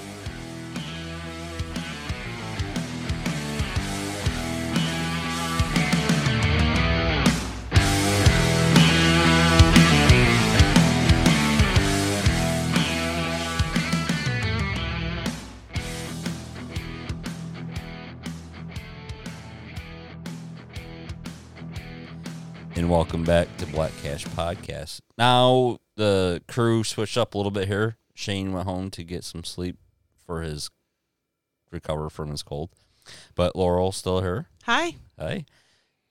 Her boyfriend Matt Canablo Hello. is here, and Alexander the Great is joining us tonight. Say hi. Alex, how old are you? 9, turned 9 October 22nd. Awesome. Awesome. Cool. So you go to Blissfield? No. No. I got to Jonesville. Okay. It's about an hour away. Yeah, I know where that's at. Yep. Mhm. That's a nice area out there. So Matt, what's up, brother? I know me and Laurel, we were talking about, unfortunately, you guys, neither one of you won your seat, but your name's out there now. It is. And we've talked to several people that were really rooting for you guys because they're Awesome. tired of the knuckleheadery that's going on in this community. So, Alex was out there helping us, Yeah, I was. I forget what it's called. campaigning, Yeah. canvassing. canvassing. Mm-hmm. Yes. So, I was handing out flyers. Yeah. Mm-hmm. You did a good job. but hey, the seed's out there now. Oh, yeah. So I think that's the important thing. Even though everybody knows your last name, they don't necessarily know you. Yep. So now, like you said, you only, what was it, 200 some points or votes you lost by? Yeah. There's a difference of 200. So if 100 people had voted for Matt instead of Eitzen, Mm-hmm. then Matt might have won. Yeah. Just need like Would've a been- I mean that's for your first. Well, you ran before, right? Well, that was Time really, before. it was really more for me. I wasn't technically a write-in candidate, but I didn't campaign or canvass. It was That's true. really Yeah. just to learn the process. Although some people did figure out that I was running and wrote me in anyway. I did. Yep. Yeah, we wrote you in. I was a little surprised that as many people wrote me in as did, considering that I didn't do any campaigning. I didn't write in anywhere. I didn't answer any questions. I did nothing. Yeah, yeah, but I mean, it's good that okay. So now you narrowed that gap now. Mm-hmm. Yep. So I think next time around, Oh, it's on next time. yeah. It's on. I mean, you still got the ambitions to do that, or Oh yeah. okay, I'm a Marine, man. Once I once know. we start something, I know. can't quit. It'll nag at me I know. until the day I die if I don't finish this out. I will complete Yeah. this mission. That's where we're at. Yeah. And I think things are going to get a lot worse over the next couple of years, especially with someone like Eitzen in charge. He's going to keep doing what he's been doing, which is taxation and ordinances. And Because if you actually read the advance, he says in it that he will raise taxes to people's limits. exactly, he actually said that. And who we're already taxed to the limit as we are Oh yeah. Right. beyond the limit. I think. Well, we've met a bunch of people that moved out because the taxes were too high. Right. People on, and I know this because I'm on a fixed income. People Right. on fixed incomes right now, just with the way it is and inflation, the cost of groceries and gas, you don't have the money to make it. Yeah. You can't live in Blissfield and pay taxes if you're on a fixed income. No. That's Matt- where we're at. And Matt made a point earlier, which was what makes Blissfield great is the people. Mhm. That's why the crime rate is low, is because you have people who don't commit crimes. If you chase away the people of Blissfield with high taxes, with heavy-handed tactics from the police, with all these unnecessary ordinances, you will lose what makes Blissfield great. And yeah, I was out talking to Bethany Harpst, and she's her dad, or for a long time anyway. I don't know what he still does. He used to work in the prisons, and I would surmise that they're supporters of the police. But she asked some pretty tough questions when I was out there, and I told her, I was like, this was my analogy, and I think it's a pretty good one. I think it's pretty apt. I asked her, I was like, you go to any inner city, anywhere in the U.S. where crime is sky high, get 3,000 people directly out of that inner city, and you transplant them to Blissfield. Mm-hmm. Do you think the cops that we have now with the low crime rate are going to control those 3,000 people? No. Or do you think they're going to have murders all over the place and all sorts of other violent crimes? Do you think that buildings are going to get burnt down? They're going to get vandalized? Lawns aren't going to get mowed? I mean, everything that everybody complains about now is still going to happen. Mm-hmm. Only now you're going to have to worry about getting murdered by your neighbor too. Right. Mm-hmm. Don't chase off the good people here. Be appreciative that you have a neighbor that doesn't want to shoot you in the face and only wants to park an extra trailer in his driveway. Now, let me play devil's advocate here. Absolutely. So what if they keep the taxes high so that those people don't come here? When I say those people, I mean the riffraff. Well, Regardless of whatever race they are, I'm not saying. are you saying that drug dealers don't have money? Well, No, seriously, in jest, but I am being No, I know. serious. You No, don't I know. think Yeah. there are people that live in the inner city that are violent that have money? No, they do. Because that's know. what has happened. Well, the If- misconception is that people at inner city don't have any money, well, they're all driving Cadillacs. So. and I know they're not paying Uncle Sam Yeah. his money. What we see when a lot of people leave a community is that the housing prices crash. So, and we see for sale signs, a lot of them out here in Blissfield right now. I've seen a lot of for sale signs. Now more now, yeah. Now, yeah, I think so. So if people are moving away, then the prices go down, and then it becomes easier for other people to come in who will have trouble paying the taxes. And if they can't pay the taxes are based on how much income you're making or how much your property is worth. Mm-hmm. So if the property is worth less, then they won't be paying as much as in taxes. You're going to lose your tax base because your tax rates are so high. Right, and then the converse of that is that you're going to lose people because the tax rates are so high. Exactly. So it's like a lose-lose situation. Mm-hmm. Well, I mean, not really. It's a lose-lose situation if you decide to raise taxes and raise regulations and you chase out the people who've always lived here. And I don't know who the people on the council and frankly, I guess about half of the people in Blissfield think is going to move in.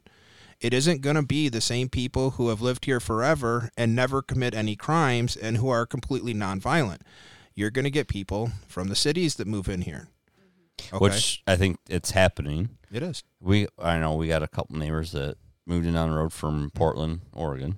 Oh, really? Oh, So you great. know their politics. I won't say who they are. Well, it's always a question of, but they're getting away from that, and some people bring it with them. Well, they Some actually they leave it brought their behind. politics with them. They're not violent people. They're not. They're They're going to make the same cordial. mistakes. Yeah, The same mistakes. They're that going to led vote that. for the same politics that they left. Have you ever heard the saying, when you're strong, I vote for my freedom because it is with your values. Mm-hmm. When you are weak, I vote for my freedoms Right. and my strength, and I take your freedoms because it is with my values. Yes. And that's what's absolutely. going to happen. They might not be violent now, No. but when they're the majority, all the nonviolent people here, the people that want things to stay the way they are Right. just going to be outvoted. No, and I get your point because you could take a small community like ours and quickly change it with a mentality that's not ours. Mm-hmm. Where we'll just move further out to further out in the country. Yep. Where Blissfield is like a very small community. Another possibility of what might happen is not necessarily that undesirables would come in, but simply that the total population would decrease. Yeah. And that would cause a lot of problems with the cost of water, where you Even now- worse, yeah. It'll make the bills even worse. Yeah. And you can't force people to stay. They can make these ordinances that people can't put their own wells Yeah. on their property. I'm against that ordinance. Yeah. You can make ordinances that people can't collect rainwater, which I would be against an ordinance like that. You can't Tell me make it that's an ordinance. No, you can't move away. Well, like California. They're trying hard. They're aren't trying very hard that you owe us taxes for 10 years after you move out. Oh yeah, that's ridiculous. Like you can't. That's Can't do not, that. That's not even legal. You can't do that. You know, and then, but I think that it's a scare tactic to keep people staying in the tyranny of California government. Yep. I think it's all it is. And if you chase people away with these high water prices, when we went around and talked to everybody and we said we want to lower your taxes and we want to lower your water and sewer bills, they immediately wanted to talk about the water and sewer. Yeah. Mm-hmm.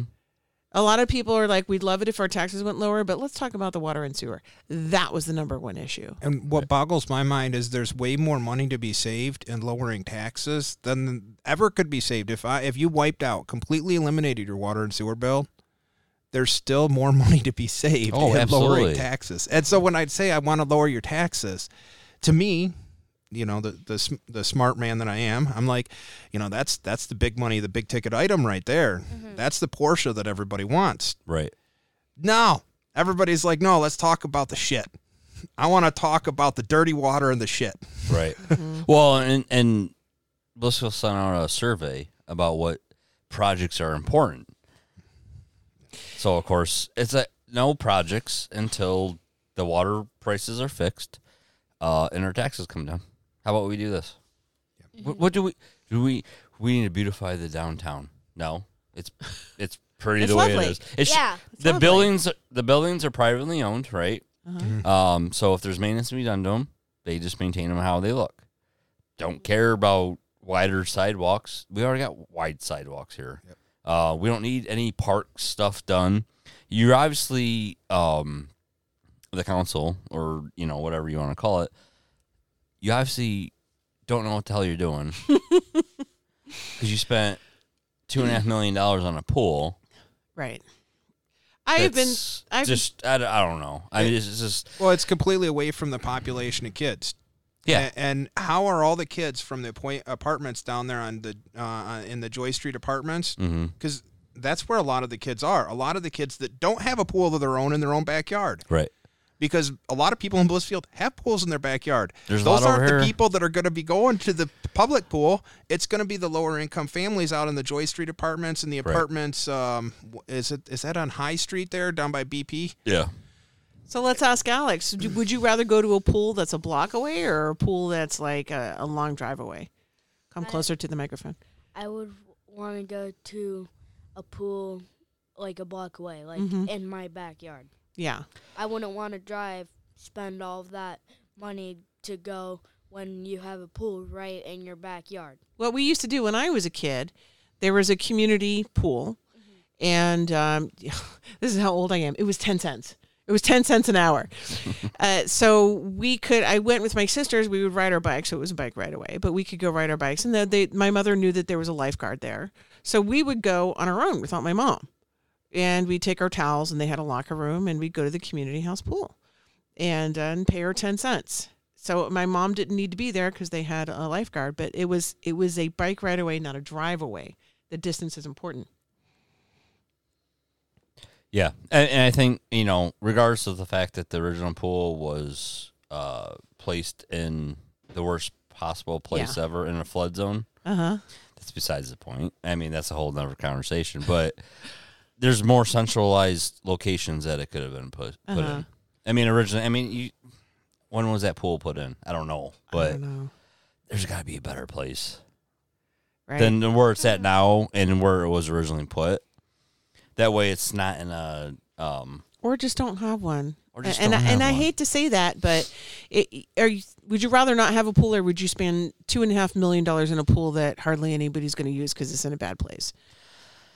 I don't know. Yeah. I think right now at this point, and I get it. I mean, I guess if we had a huge surplus, and I don't even agree with this, my own analogy. But I think if you have a surplus, you give it back to the taxpayer. I But think go so on. too. Yeah, but I'm saying, but at least you're like justified a little bit. Mm-hmm. Like we got like $3 million that, you know, and plus with some grants or something that we have this Right. money. But if we are like in a deficit, why are we spending money on stuff that doesn't need to be done? Mm-hmm. There's needs and wants. Yeah. Exactly. Wants right now are not even a question in my. Who cares about the wants? I don't care. And there's a lot of The debate needs. about need Yeah. because they use the word need.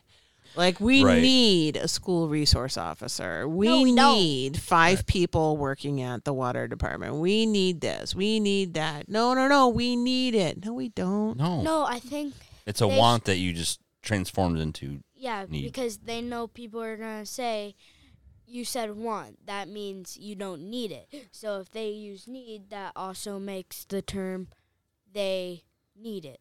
Right, exactly. They're like, oh, no, as soon as you say you want it, you admitted it's unnecessary. Right. So you say, no, we need it. Yeah. And that's what we're living through right now. Mm-hmm. Do we need wider sidewalks downtown Blissfield? No. No. I don't know. I've got pretty wide shoulders. I do often have to walk behind him when we're going down the sidewalk, Yeah. but I think he likes it. I do. He's like, no, get behind me, woman. Mm-hmm. 3 feet back. Yep. No 6 feet back coronavirus. Yeah, no, there you go. I don't want to Yeah, get it you used sick. to be 3 feet. Coronavirus really extended out my range. Well, I mean, when I was in boot camp, I had our third hat tell us, he's like, boy, if you are not, or it was, recruit. He's like, recruit, if you are not closer to 3 feet to me, then I can't punch you. If you are, you're going to get bloodied up. And he did. Oh, man. We were, apparently we were the last class that really got the hardcore treatment. When did you go through boot camp? 02. Okay. I was a 98. And ours would frickin' our punishment, this one dude screwed up. We'd come back at night after all your daily crap. Marines is way worse than the Navy's boot camp, but we had some pretty hardcore guys.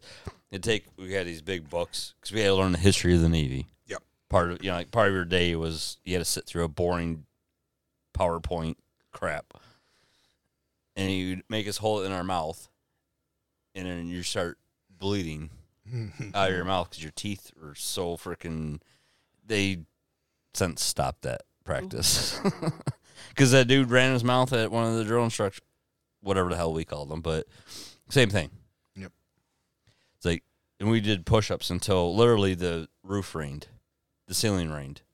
We pushed the racks out. We didn't call it rain, and you got pushed up until so much moisture was in the air in these concrete buildings Oh, wow. that it would drip moisture off the ceiling. Matt, that was the thing. Matt thinks that hazing builds character. Yes, absolutely. It makes you a better It does. person. That's what I'm talking about, man.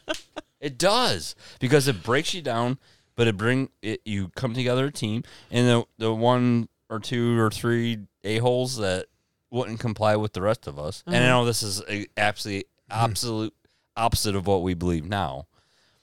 But when you're in that situation, and when you're in situations overseas, you need that cohesion of leadership, small unit cohesion to get through what you have to do.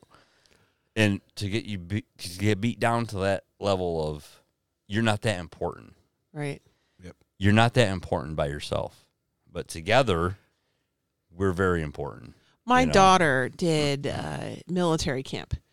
She did a military camp.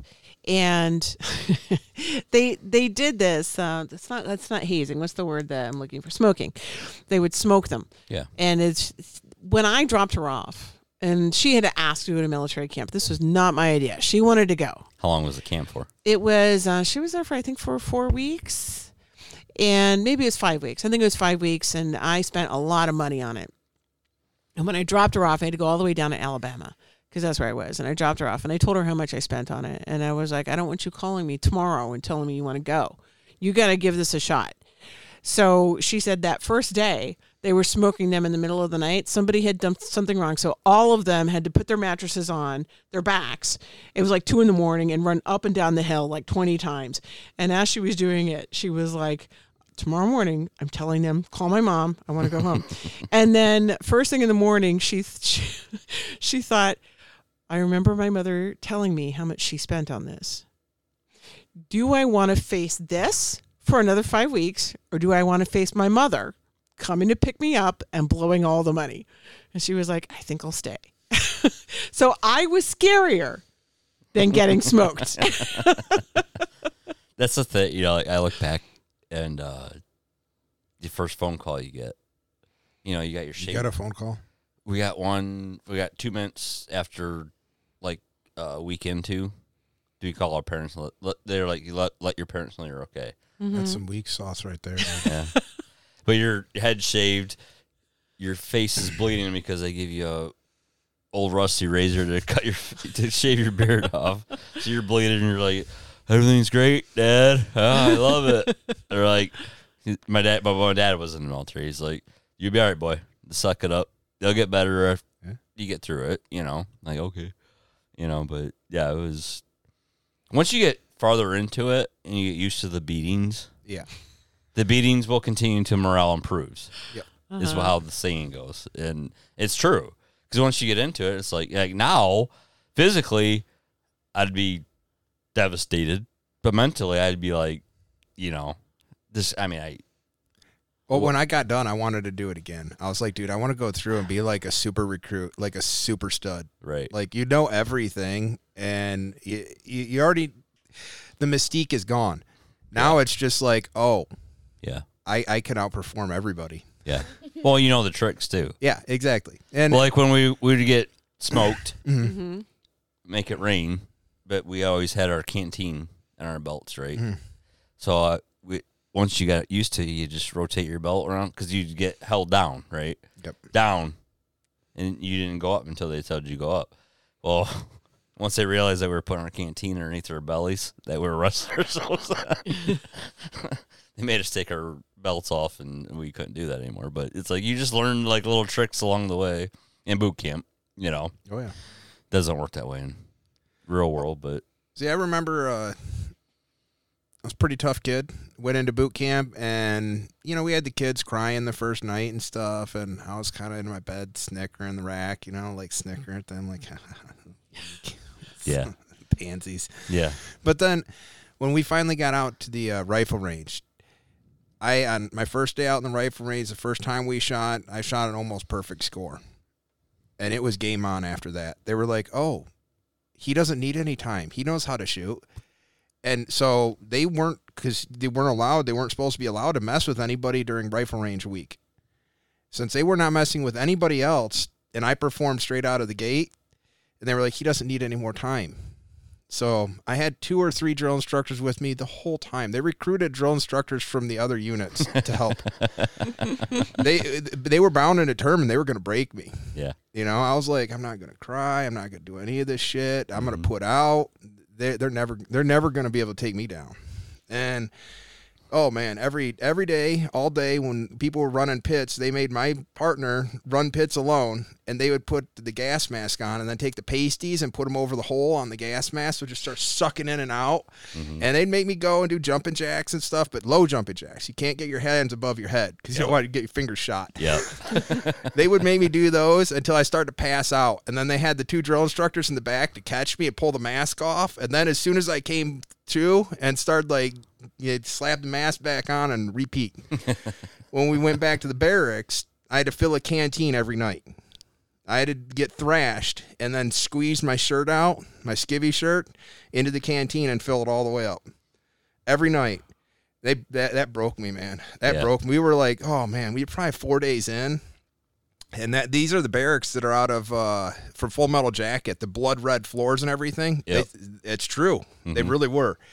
And the drill instructor's like, you know why they're blood red? That's because there ain't nobody out here to protect you.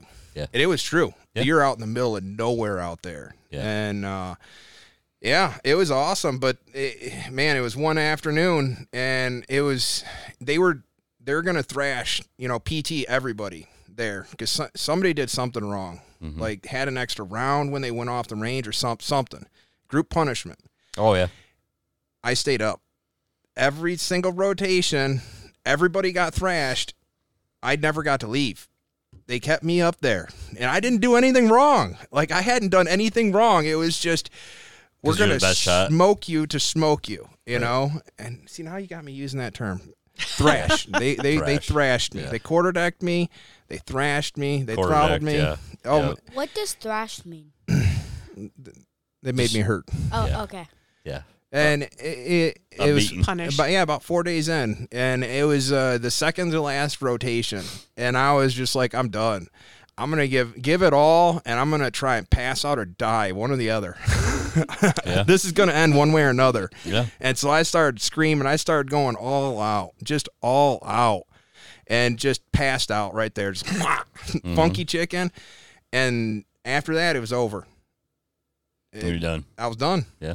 There was I had like the rest of the weekend there that we were there. I got to do my shooting. They didn't mess with me. After that, it was done. Yep. No, and that is what, like I said, it breaks you down and what makes a good Marine or a good soldier or you know, whatever. Yep. It does. People don't realize it. Once you come out of that and realize why it was done, at the time it sucks. Yep. Don't get me wrong. I mean, it sucks. But you become, I think, if you are able, you're mentally capable of understanding that, and then you come out and you're a better leader. In the long run, once you get past. I think it does make you stronger. I think most of the people out there right now in our day and age are very, very weak. Well, yes, and that's what I'm going to say is like you can deal with, okay, if this hurts you, you don't know what the hell I went through, you know, type thing. There's a difference between being hurt and being broke. Yeah. When you're hurt, you've got an owie. Right. I got You're a bruise, my broke. leg hurt. I got blister. When you're broke, you got a bone sticking out your freaking leg. Right. It's bad. Well, that's the thing is when you're broke is the fact that I know how to rebuild off of this being broke because I did it, and I became successful because of my brokenness. I decided to do something about that. You know, I said, put the middle finger up and said, screw you. I can do better than this. You know, I can grow from this. I learned from this. And when people get an owie, they don't learn from that. And that's There's why, like, and they're catered to. You know, it's like, well, this is why you see guys going over, getting blown up, living through just absolutely horrific things that your civilian, even guys that were in the military that didn't live it just could not fathom. There's absolutely no base of concept there. And you come back and you got these guys doing marathons and stuff, strapping on prosthetics, going out and doing marathons and, you know, lifting weights. it's the mentality of the drive Yeah. of I'm going to not let this hinder me. Yeah. You know, just I'm going to do. I refuse to be beaten. Yeah. Because I was beaten Yep. and I beat that. I think you know? one of the things that used to make our country great was that people were not afraid of hardships. Yeah. And now they are indignant about any kind of hardship. How dare I experience this hardship? This is somebody else's fault, and I deserve retribution. Yes. So that, I think, whole weakness has made our country weak. And will continue to. And I think we're about to experience some very hard times that are going to break a lot of people. Well, Go ahead. Because I've learned that we're going to go to war with Russia and China because of the leftists, basically. Probably. Probably. Well, I think He's He's going to snitch me out, man. Everybody's going to know all of my true inner beliefs. Russia was always going to go after Ukraine, and China was always going to go after Taiwan. It's just a matter of whether we were going to get involved or not. It's not because of the leftists that Russia's going after Ukraine or China's going after Taiwan. It's because of the leftists that we're getting involved. But you've heard of the 3-generation theory, right? Yeah, There's strong men, yeah, strong men, weak men. Yeah, You know, strong men create good times. Good times create weak men. Weak men create hard times. Hard time create good men or hard men.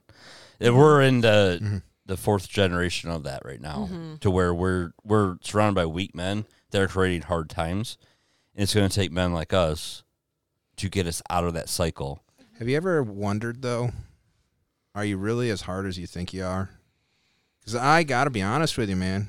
I wake up every morning, I kind of wonder that I do too. About him or yourself? about me. Okay. No, I think I know it's not true for him. no, it's true. Because some days I'm like, I'll be out working in the yard. I'm like, I'm fucking breathing heavy. Yeah, I'm like, older now. I'm like, God, why? Why do I hurt? My knees hurt. My back hurt. Well, you carried freaking full combat load for, jumping out in and out of trucks for how many years? But, I mean, that body pain's there. But I'm like, breathing heavy. I'm like, I'll still do I'll go down. Like, I like the saying. You might find me dead, but you find me in a ditch surrounded by brass. Nice. You know, Yeah. I like that saying because that's the truth. Mm. And my wife knows that. I might be old. I'm 42. You're not old. Well, Only compared to I would be an ancient in the military, well, that's true, yeah. and you know that too. Yeah. You're like the wise old man if you're Yeah. 42 in the military. Well, we had a kid that was 35, and his call sign was old man. It's like the NFL, you know. It's like Mm-hmm.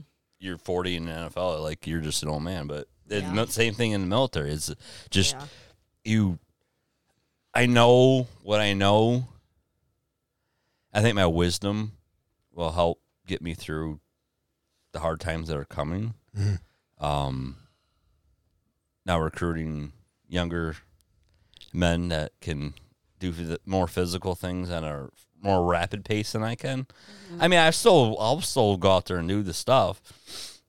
It's going to hurt me harder than it's going to hurt them. My recovery time's going to be a little bit, but I don't know. And Matt, you probably can contest or relate to this, is that like my mentality is like, I'm not going to let my body dictate what I need to do. Oh, yeah. Because my brain will take over. My body hurts. And it sucks, but I'm like, I got to do it. It's got to be done. This is the mission that has to be done. And as much as it hurts, and it might take me 2 days to recover because I don't, but it is what it is, you know. It's just, I think that's part of the breaking down, part of the boot camp, and then part of the military.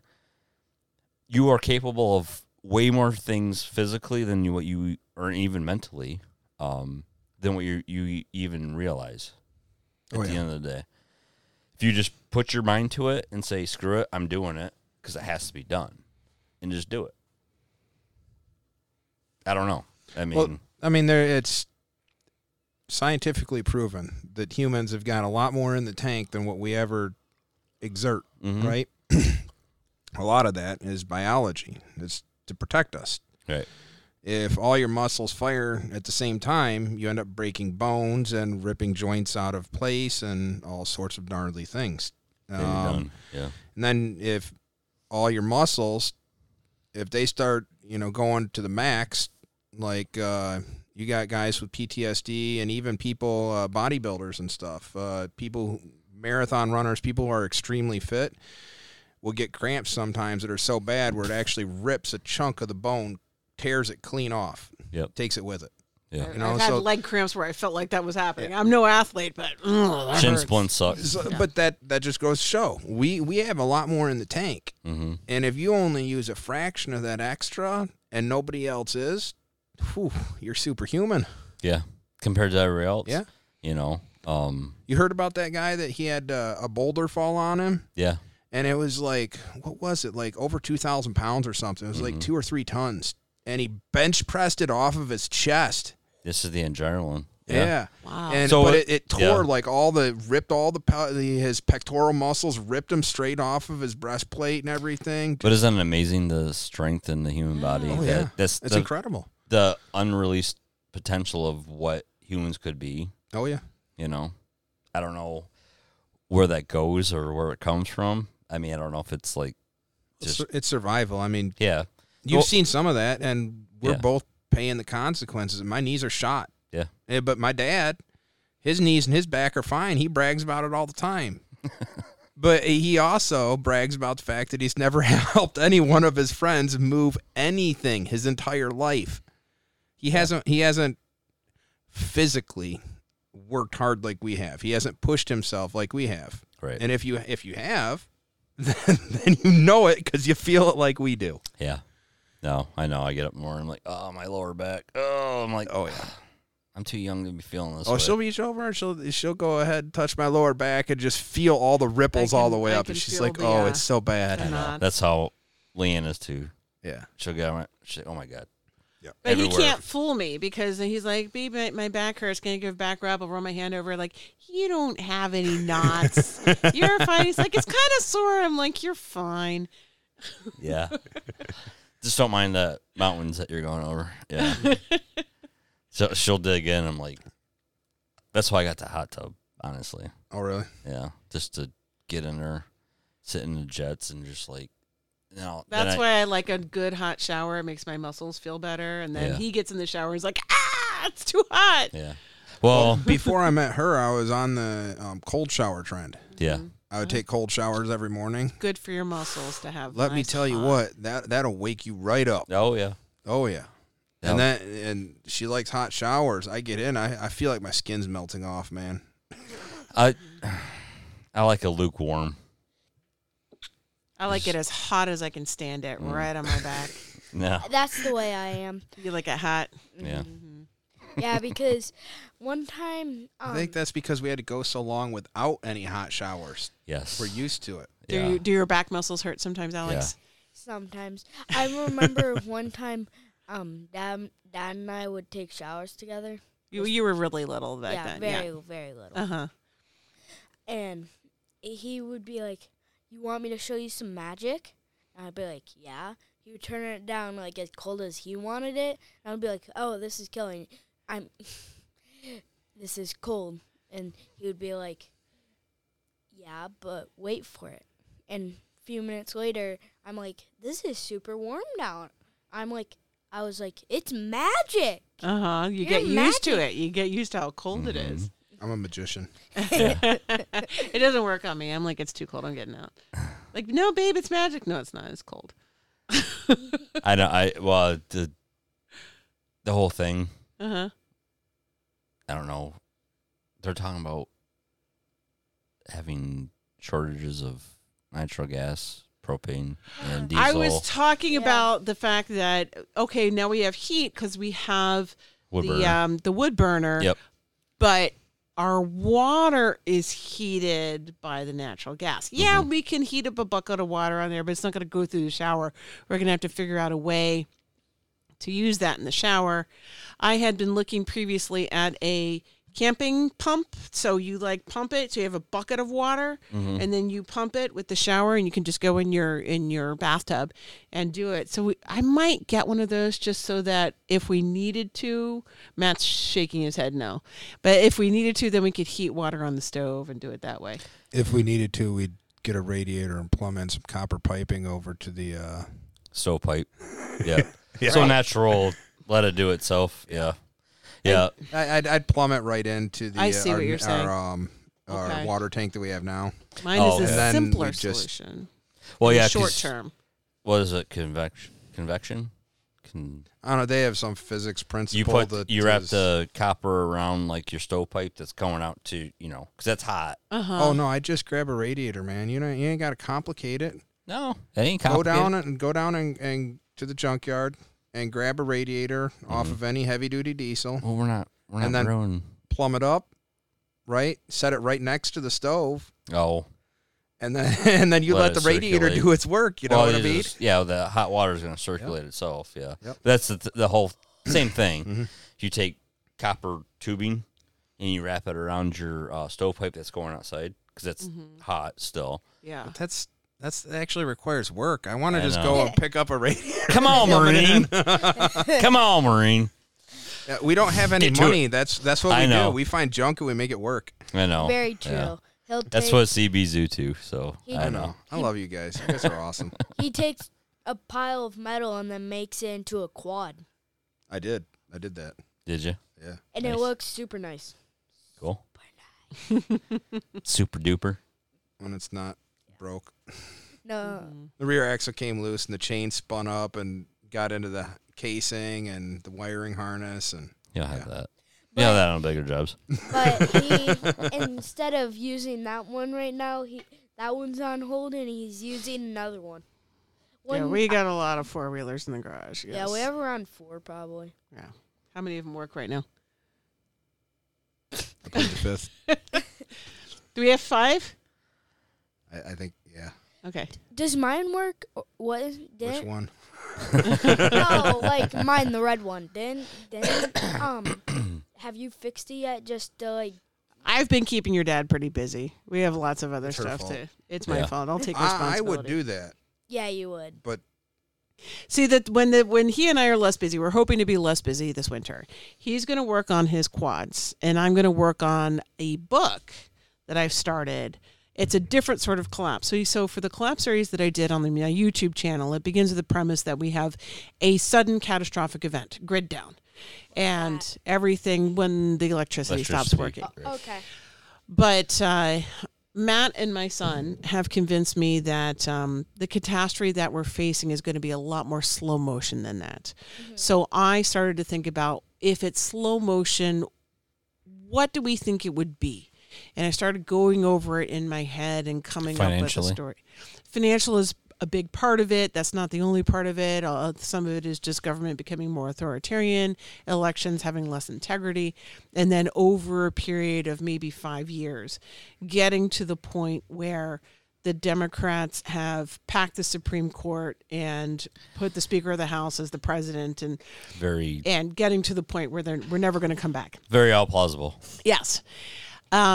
So that is sort of where the story goes, and we're kind of 5 years from now, where things are falling apart, but it's not really grid down.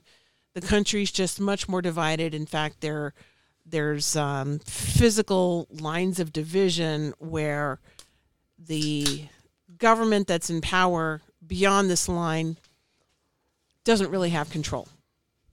Well, this book's going to write itself for you. Yeah, I got to get it done. So I ran into this problem with my collapse series. Is actual real world events have gotten ahead I know. of me. I was waiting. Where's the next series? I'm like, I went all the way through it. Yeah. Like, what's the next one? Like, people keep asking me that, and I'm like, I think we're kind of already off of that trajectory, so I want to write the book, and that's what I'm going to be working on with the project. But it's the same sort of exercise that I did with the collapse series. Is okay, if we begin with grid down, how do things unfold in the weeks and months following that? Mm-hmm. And I've gotten some people who are like, I disagree with this trajectory, but most people have said that it makes a lot of sense. And in fact, we've started seeing some of the events that I predicted already happening. Mm-hmm. So I'm part of why I think that it was that I've hit a certain degree of accuracy is me just thinking, okay, if this happens, what happens next? And thinking everything through. And I think that this new book that I'm working on is going to be a lot of that as well. Of we get to the point where the Democrats have taken official control of the U.S. government, and maybe they do have control of the coast, but they've pretty much lost control of the middle of the country. And the lines of division are along the mountains. There's one line along the Appalachians and one along the Rockies. Rockies, yeah. And everything in between, they keep trying to retake control, but it's a lot more anarchy within the middle. No, I mean, it's good. I agree with that. Mm-hmm. Those are going to be pockets, obviously. Yeah. Like our small pockets in every state is going to be fighting hellishly. Uh-huh. Against, I don't know. I mean, who knows? Because this is like unprecedented. Before, they always say the Mason-Dixon line, right? Mm-hmm. Yeah, it was the cross between the Civil War, the original Civil War. I don't know. And I always prepared for, a sudden snap, EMP. Okay, good to go. We know where we're rolling to, it's like, but the slow, drawn out, methodical process of our collapse is how do you, it's like, but it gives us time to get more stuff. And it is more like boiling the frog because you're like, wait, are we in it now? Is it coming or we has are it already in it. started? I think we're in it. Yeah. I don't know if you guys agree. No, I think we are. I think it's already begun. If our media was actually honest, we would know about that. So here's a question. When did it us, start? But every other. Looking at under probably Bush second. You think? I think slowly. The divide started slowly there. Obama amplified it. Trump, I don't think he really tried to amplify it. I think because the left got so far left that they just decided that we're going on a divide. I don't know. That's my opinion. What's your thoughts? I think it started with Clinton. Yeah, I think Clinton. But also, since it's been gradual, it's hard to pick a point. Go ahead, honey. Well, I think for the Democrats, this has been going on since 1889, is it? Yeah. I think that's, man, somebody's going to get on there and correct me. Somebody that actually knows their history. But Yeah. as I know the history, the Democrats, what was the Democratic Party at the time, got together over Christmas. And back then, everybody had like horse and carriage. Mhm. So they would take a month off and everybody would go home for Christmas. And then they'd come back. Well, they left a delegation of Democrats in D.C. They started a session in Congress without any of the Republicans there. And then illegally passed the bill that legalized taxation, that allowed them to first start taxing the U.S. citizen. Because before that, the U.S. government was not able to tax U.S. citizens. They were allowed to tax corporations. But it's pretty clear, if you go back and read all of our founding documents, that the founding fathers thought that there was a trade between your labor and compensation for that labor. And the government didn't have a right to tax you on your labor. Otherwise, that's slavery. They're going to tell you that you have to work for them, right? Mm-hmm. Well, in one foul swoop, the Democrats were able to do away with that, and that allowed the government to have more power. Once they had more power, they started centralizing and building all of their different systems. So I guess the Great Divide started a long time ago. It did. Recently, Republicans were too stupid to know they've that it always was been going on. they've always been too stupid. They lay Well, dollar short all so- the time. All the time. Looking at it, a lot of the things that are happening now actually began a long time ago. So you think, well, when did we get into sort of the situation we're in now? If there's always things afoot, where's the tipping point where it becomes a problem? Right. There's always going to be crazy people with crazy ideas, but then at some point, some of those ideas become prevalent.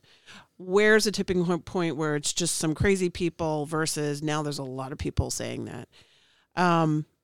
And it's hard to say, I think, when we hit that.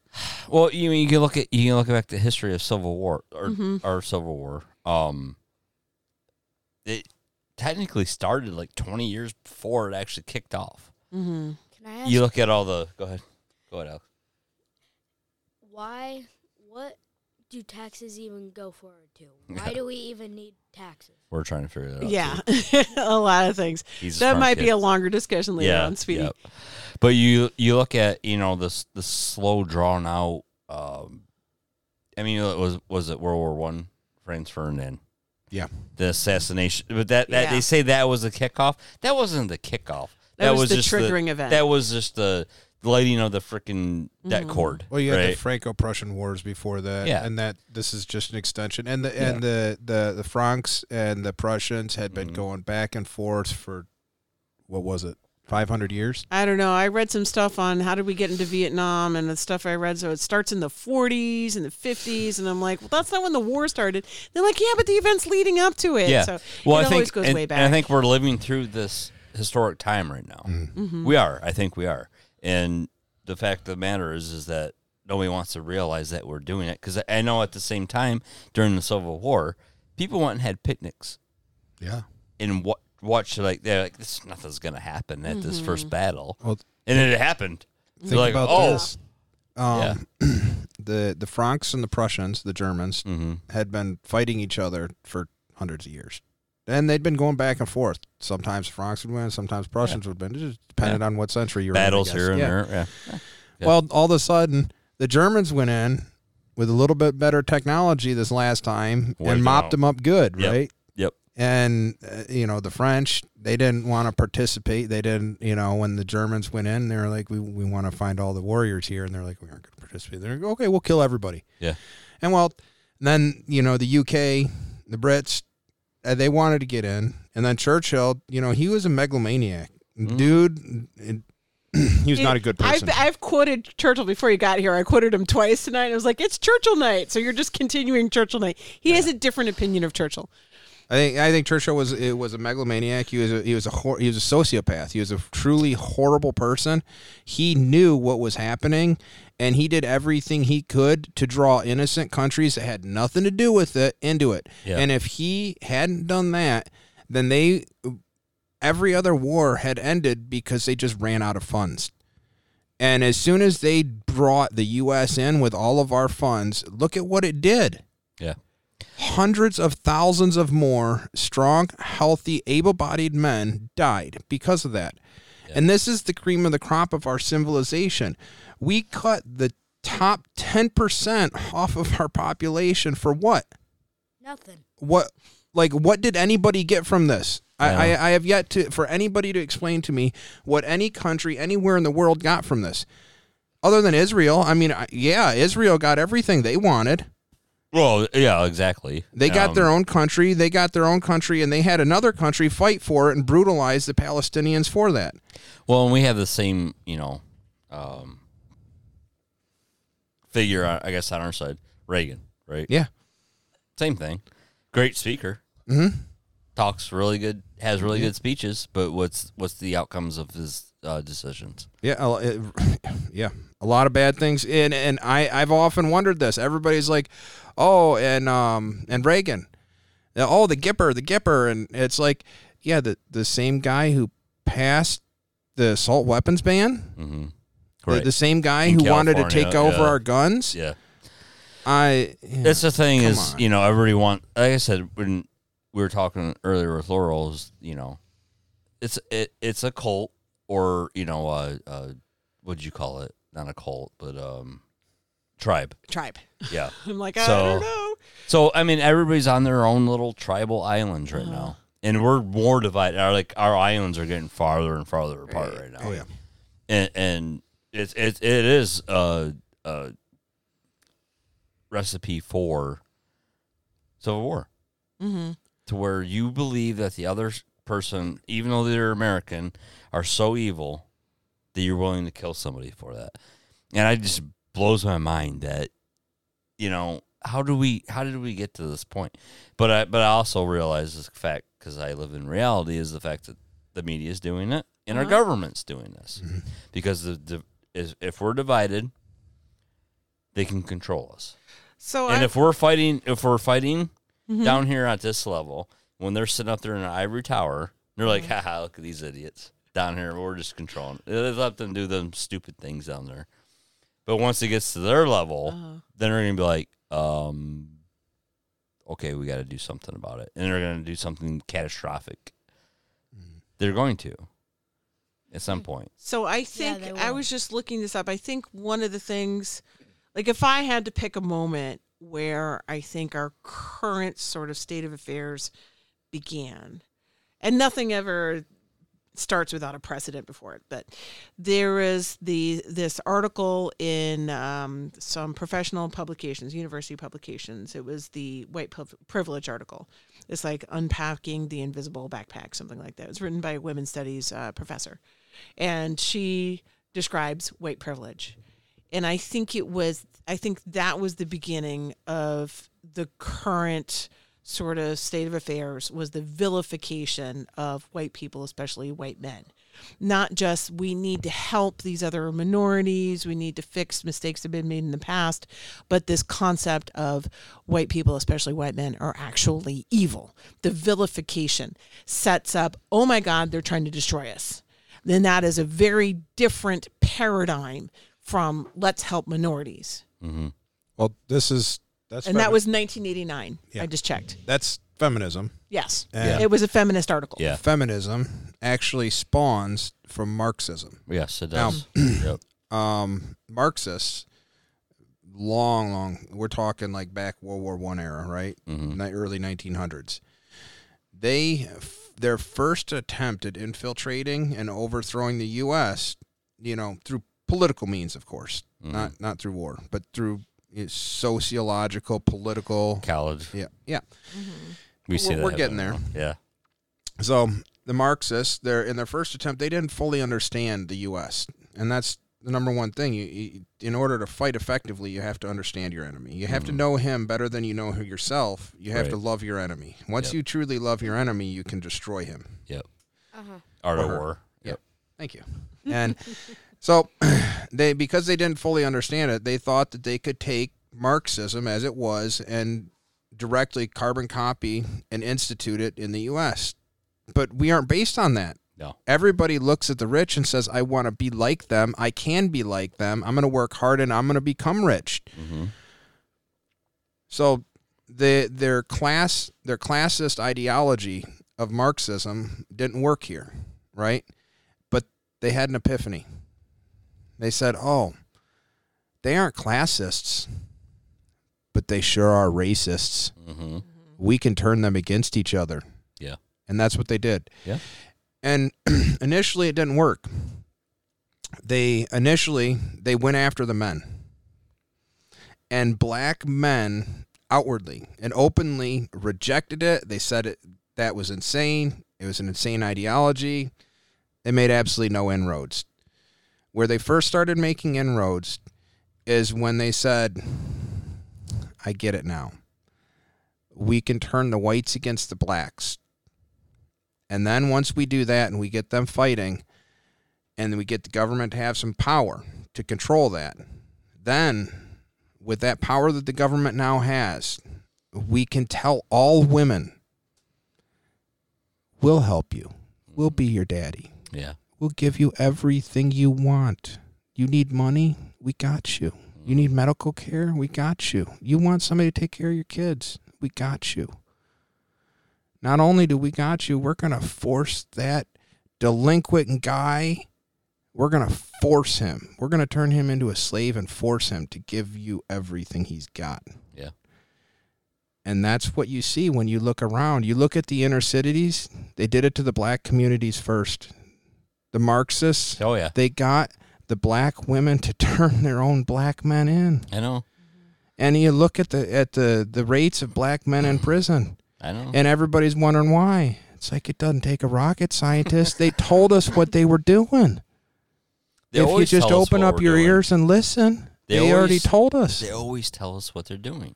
And But then if you actually repeat what they're saying, Mm-hmm.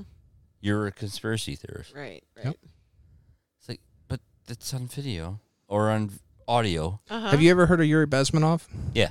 Yeah. Yeah. No, I have. The Russian. all the famous yeah. people have heard Yuri Bezmenov. Well, for the sake of the audience, can you refresh our memory? Yuri Bezmenov was a Soviet-era spy with the KGB, and yep. he actually defected to the U.S. and then became a professor in the U.S. And Yep. the one speech which I'm referencing is very famous. I would encourage anybody that is currently listening to go and look up Yuri Bezmenov. Mhm. You don't even have to get the spelling right. Just get it close and Google it. They'll come up with the Or answers. DuckDuckGo or whatever the other ones are that will actually give Bing. you the, yeah, Bing or whatever. But yeah, Everybody needs to go out there, and it's like a half. we're an not hour live long. right now. We're recording, but But- you'll be out tomorrow. You get what But, I'm saying. yeah. Everybody needs to go and look and watch that. It's a half an hour long. I promise you, it will be one of the best half an hours you spend in your Wake you entire up. life. It'll It wake is you up going to open your eyes because it is literally happening right now. it is. We're at the fourth stage of what he was talking Yeah, about. everything that he said was going to happen 40 years ago. He said was going to happen Because And the left everything has happened. plays the long game. Yeah. To where like we talked about this earlier before Matt was here, but because we're like live let live, just Mhm. we don't organize, we don't group together. I mean, we'll group together like in small communities as far as like little stuff, but as far as like the left, they want the whole city to think the same way. You know, Mhm. I mean, just they're groupthink. I guess is what I'm thinking, you know, or trying to say. They're like a groupthink minded. If you don't believe what we think, You have to then- be destroyed. then you have to be destroyed. Well, Or we're like, I don't care what you think, this is. you know. I mean, they have advantages. We have advantages. That is one of their advantages is they are more cohesive. Mm-hmm. One of our advantages going into this conflict is we know more about them than they know about us. Mm-hmm. They are actually pretty clueless about us because they've said we're the enemies. We don't know anything about you. They censor us, and that prevents us from being anything that they would ever watch. Like we on the right, we see mainstream media, we can't avoid it. It's all part of pop culture. As much as we don't like to, we know exactly what's going on with them. Mm-hmm. We've heard of all of their heroes, and we've heard of the movies, even if we haven't seen them. Okay. They don't know anything about us because they don't watch any of our social media stuff. They don't watch our YouTube channels. We're not represented in pop culture anymore. Don't read the blogs or So we have that advantage that they just don't understand us, but we understand them. It's like what Matt was saying earlier. You have to love your enemy in order to defeat them. Well, we don't necessarily love them, but we do know them, yes. and they don't know us. And Well, I think no, we have to use You're that. wrong about that. What? We do love them. Because they're members of our family. We love people. Mhm. You know, we want everybody to be successful. Mm-hmm. Yeah. Mhm. Yeah. We want everybody to live the best life that they can. Mhm. And it's because of that we know them and we love them. Yeah. It's when somebody does something, you can love somebody. You know, everybody, well, most people love their mom. Yeah. But your mom comes at you, 12 gauge, shoots you in the leg, then shoots you in the arm, and then the other arm. How long are you going to wait before you decide to take that gun from her? You know what I'm saying? Mhm. You love her. Before she shoots you in the second arm, I hope. I mean, you love Yeah. her. Yeah, but you're out- at you're some done. point, there's, Yeah. you got to stop. Yeah. Nobody wants to turn against their fellow man. But when your fellow man is enslaving you, everybody's going to reach a point at some point where they're like, enough is enough. Yeah. I mean, there's that red line that's gonna. Everybody has a red line. See, Mm-hmm. the Yeah. Democrats, though, they're different from us in that I believe that if I give you the tools for you to be successful and I help you, that eventually you'll see me struggling in some way and you will have an invaluable set of skills that will help me in a way that I can't help myself and in a way that nobody else could help me. The rising tide raises all boats, right? Mhm. That's what that term means. Right. You help one person and it helps everybody. Right. And the Democrats, they don't feel that way. No. They feel like what's yours is mine. Right. Anything that you make, you can keep what you absolutely need, but all the extra. Belongs to everybody. Yeah. Mhm. Yeah. Well, no, it doesn't belong. They say it belongs to everybody. But they think it belongs, It belongs to them. them. It belongs to right. them. That's Uh-huh. what And it comes down to, every yeah. single one of them, they aren't angling for everything to be everybody's. They're angling to be in Nancy Pelosi's Mhm. or Bill Clinton or Hillary Clinton's seat or Chuck Schumer, where they're holding all the strings of power, where they can talk to their husband and make trades that even the best traders on Wall Street can't Warren make. Buffett. Yeah. When you have Nancy Pelosi making better Paul trades. Pelosi has made more, I know. as a percentage, more money than Warren Buffett has. Yeah. And he's done less. This is off pure trades. Warren Buffett Nah. made his money selling out the U.S. Nothing to see here. Warren Buffett, Yeah. essentially, he would go in and buy old companies, machining companies. And then he would take the machines, the dies, and sell them to foreign countries. That's really how Warren Buffett made a lot of his money, selling out the U.S. The same way that Mitt Romney does. I know. You know? That's the thing. These Yeah. mother effers are selling out our country Yeah. I think it's to sold. profit themselves. And the majority of Americans are like, well, I don't know what's going on. Yeah. Okay. Okay. Everybody wonders why you got to go to China to get anything, produced. It's, well, we sold them all of our machines, Right. all of the dies. The money is really in the dies, right? Yeah. And when you sell all of those dies to make bigger machines, right? You sell the machines that are the size of a building, right? Presses and stuff, Yep. forges. Stamps. Yeah. Yeah. And what when you don't have a machine to make a piece to you get what I'm saying? Yeah, The whole system falls down. And so we sold some dies, we sold big machines, and now we don't have the equipment or the tooling to be able to make the new machines. We basically have to start from scratch. We've reset it ourselves. And we don't, unfortunately, we don't have the fortitude of, or not fortitude, but like the drive of younger generations of Americans to actually want to redo that to make our new I think we do. guys. I think don't we know- do. I don't know about I don't you, think it's on but a I do. higher level is what it used to be. I think it is. I don't think it's as I high think as it they're used to be. regulated out of the I went opportunity. around and I talked to the people of this town. Yes, I know. and Okay, I get that. I think that we're talking about on the individual level, and that's what I'm talking about here. I'm not talking about on the big scale. Okay. I'm talking about on the individual level, the individual person.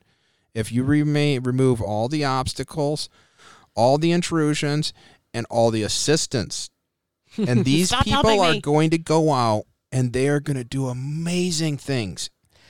But and I agree with you on that. Yep. I do.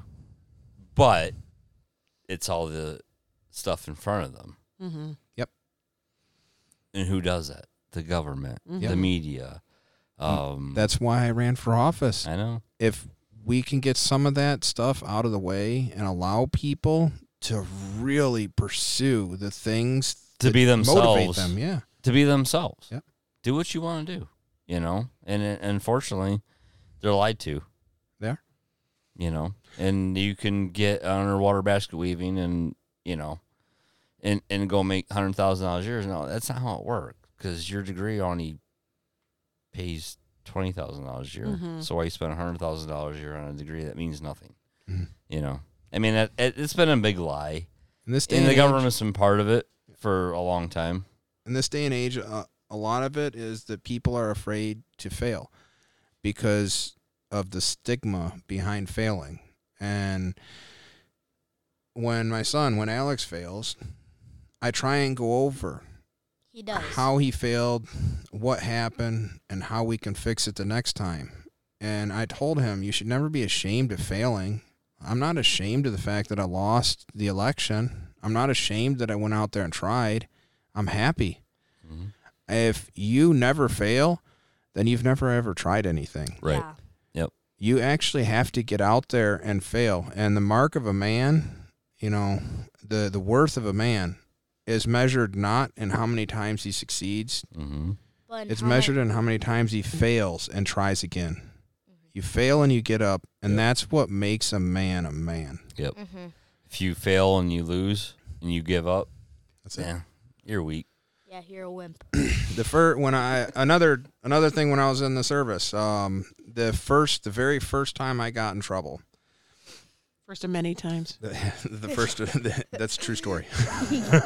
It happens. I had one of my senior Marines. He had been in a whole bunch of trouble too, and he told me, he's like, everybody's gonna remember this the rest of your life.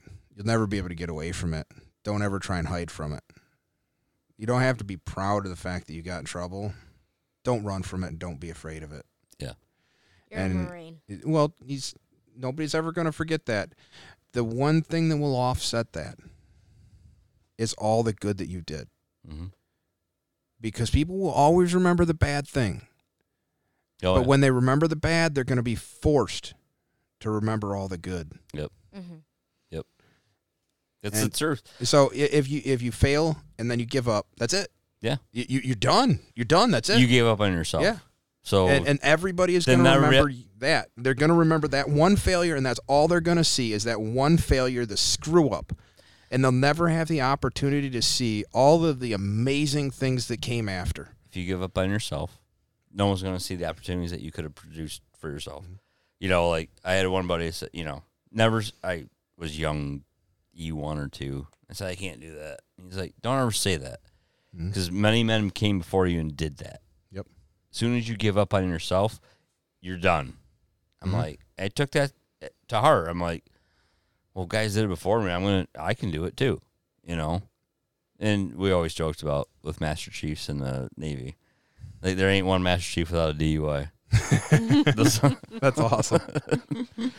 Those But the SOBs DUIs isn't awesome. It's awesome I the know. fact that they had a DUI Yes. and they were still in the service. Yes. Because in the Marine Corps, that wouldn't have happened. I know. It's like a prerequisite to be Master Chief. Like, And I wasn't in the Navy. I don't, I know. I've But heard we're- about the Master Chiefs and, Yeah. and the way that, the petty officers and the Master Chiefs and stuff, how they interact with the lower grade soldiers. It's brotherhood. I don't know what else to say about it. And it's different. It seems like it's much different than any other service.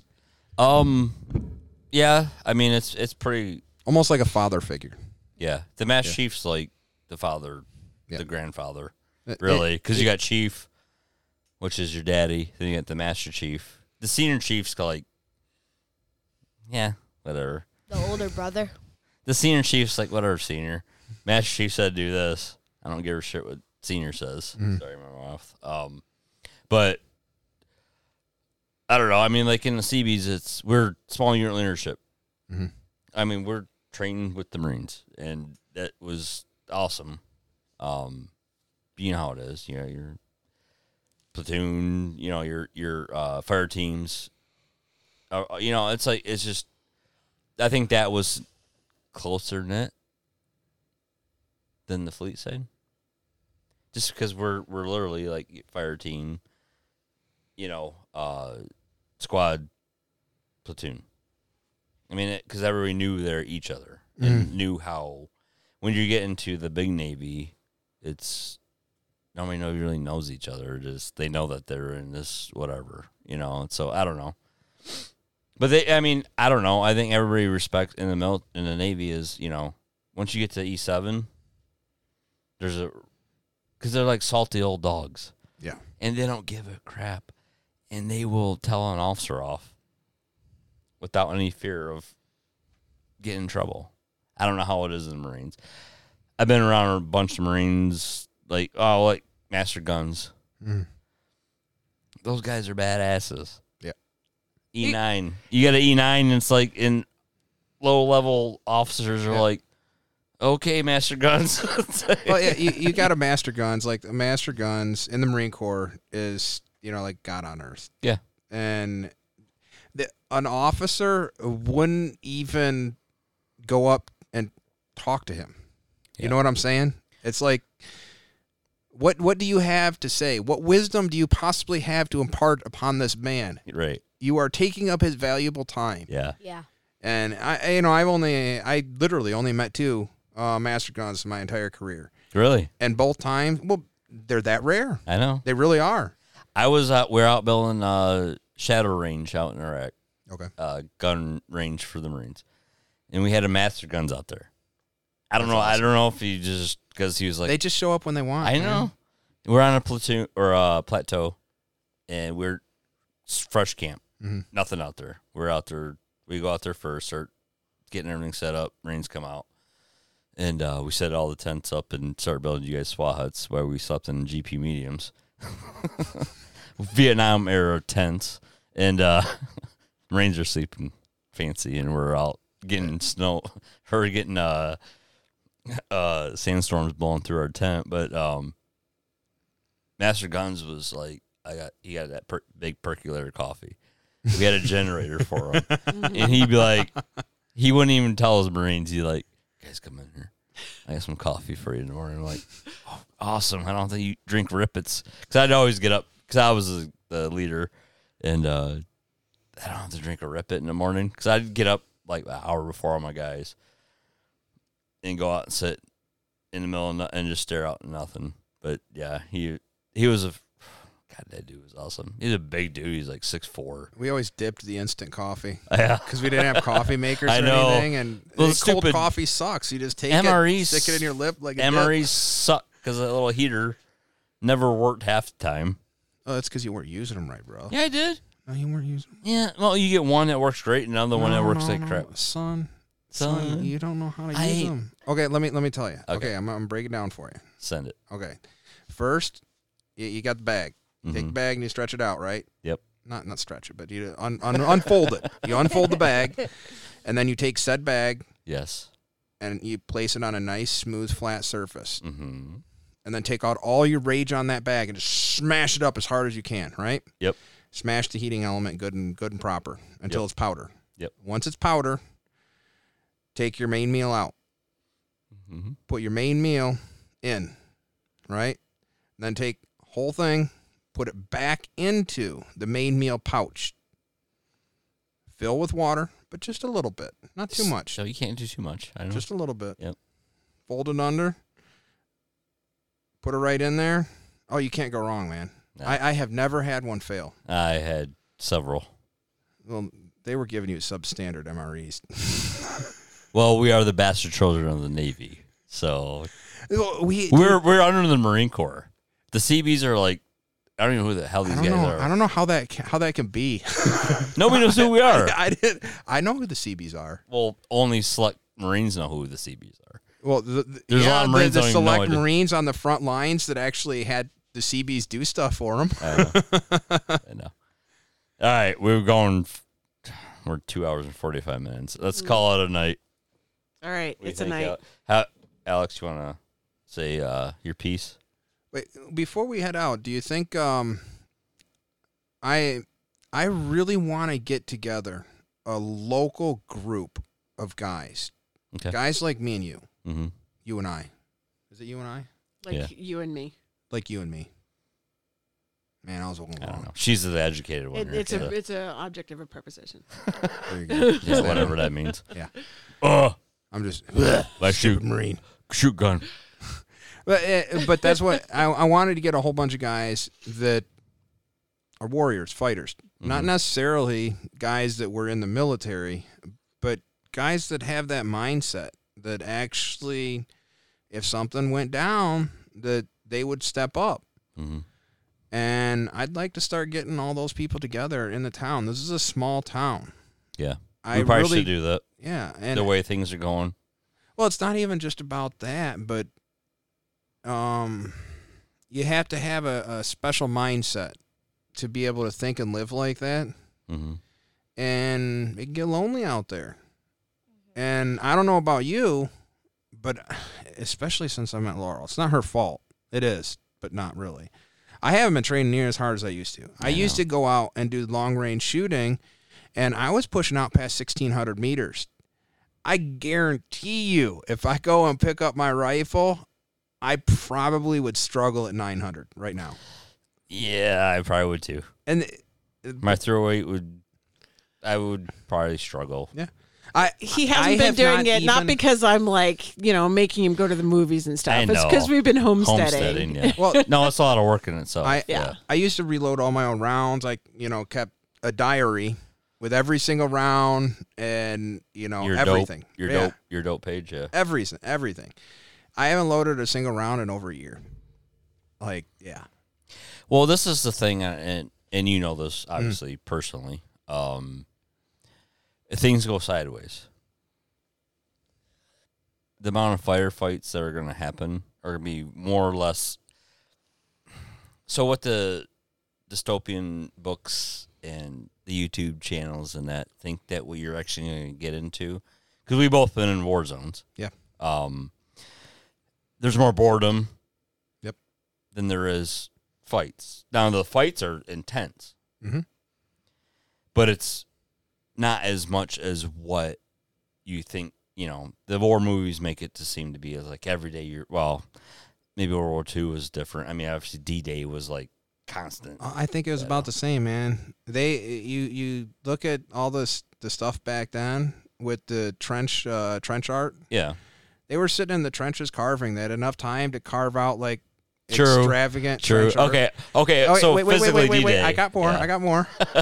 Think about it. Every movie you've ever seen, anytime you've ever talked to them, they not only got cigarettes in their MREs, but they Yeah. were trading for more. Yes. Now, I don't know about you, but I smoked at least a pack and a half, 2 packs of Ishtars or Uniteds Yeah. every day. Yeah.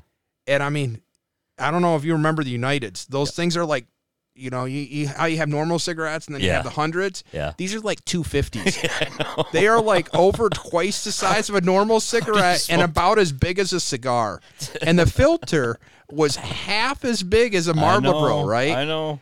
It was half as long. And I would smoke like a pack and a half of those a day. And if you're smoking a pack and a half of those Uniteds a day, you got a lot of extra time to burn. You know what I'm saying? Hence why the we'll call them hieroglyphs on like our fighting positions of a lot of phallic things and boredom. But one things hit the fan that was different, obviously. But it's like You're sitting there with your buddy. Like, this is stupid.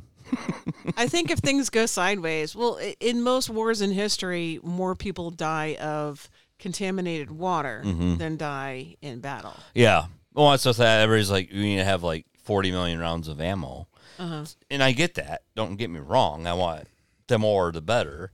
Especially, I'd load in the back of a Marine MRAP, and there's just magazines everywhere, and they didn't care. Which is funny because they're always like, fire discipline. It's like, when they're training, they say fire discipline. When they're out there in the suck, yeah, okay. There's a lead wall coming your way. Pretty much, yeah.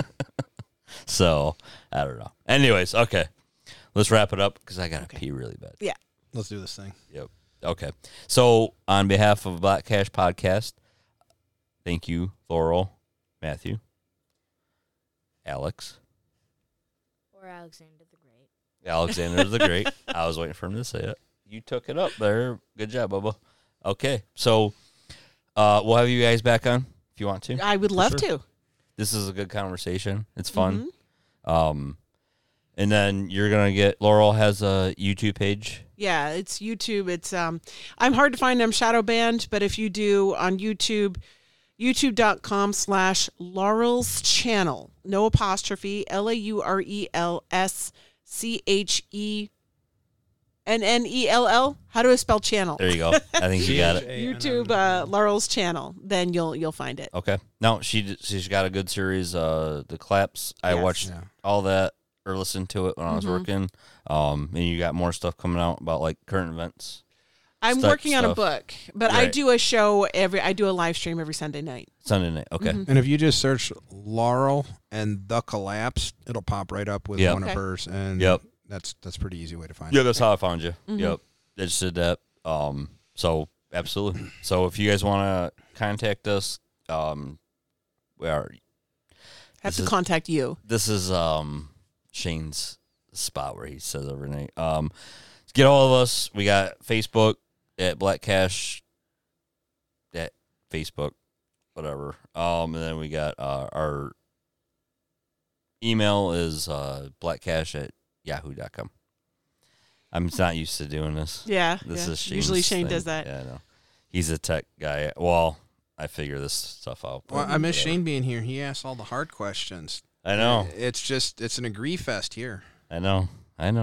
We're, but we all agree. So Yeah. That's why I say it's a degree fest. We all just shake our but heads he does and agree. too. I think he likes to throw in like It makes it interesting. it does. So yes. It makes I like the sparring. I think Yeah. it's fun. Yeah, so do I. Yeah, throw in the little hooks here and there, makes it Yeah. fun. It does. All right, guys. That being said, Black Cash Show.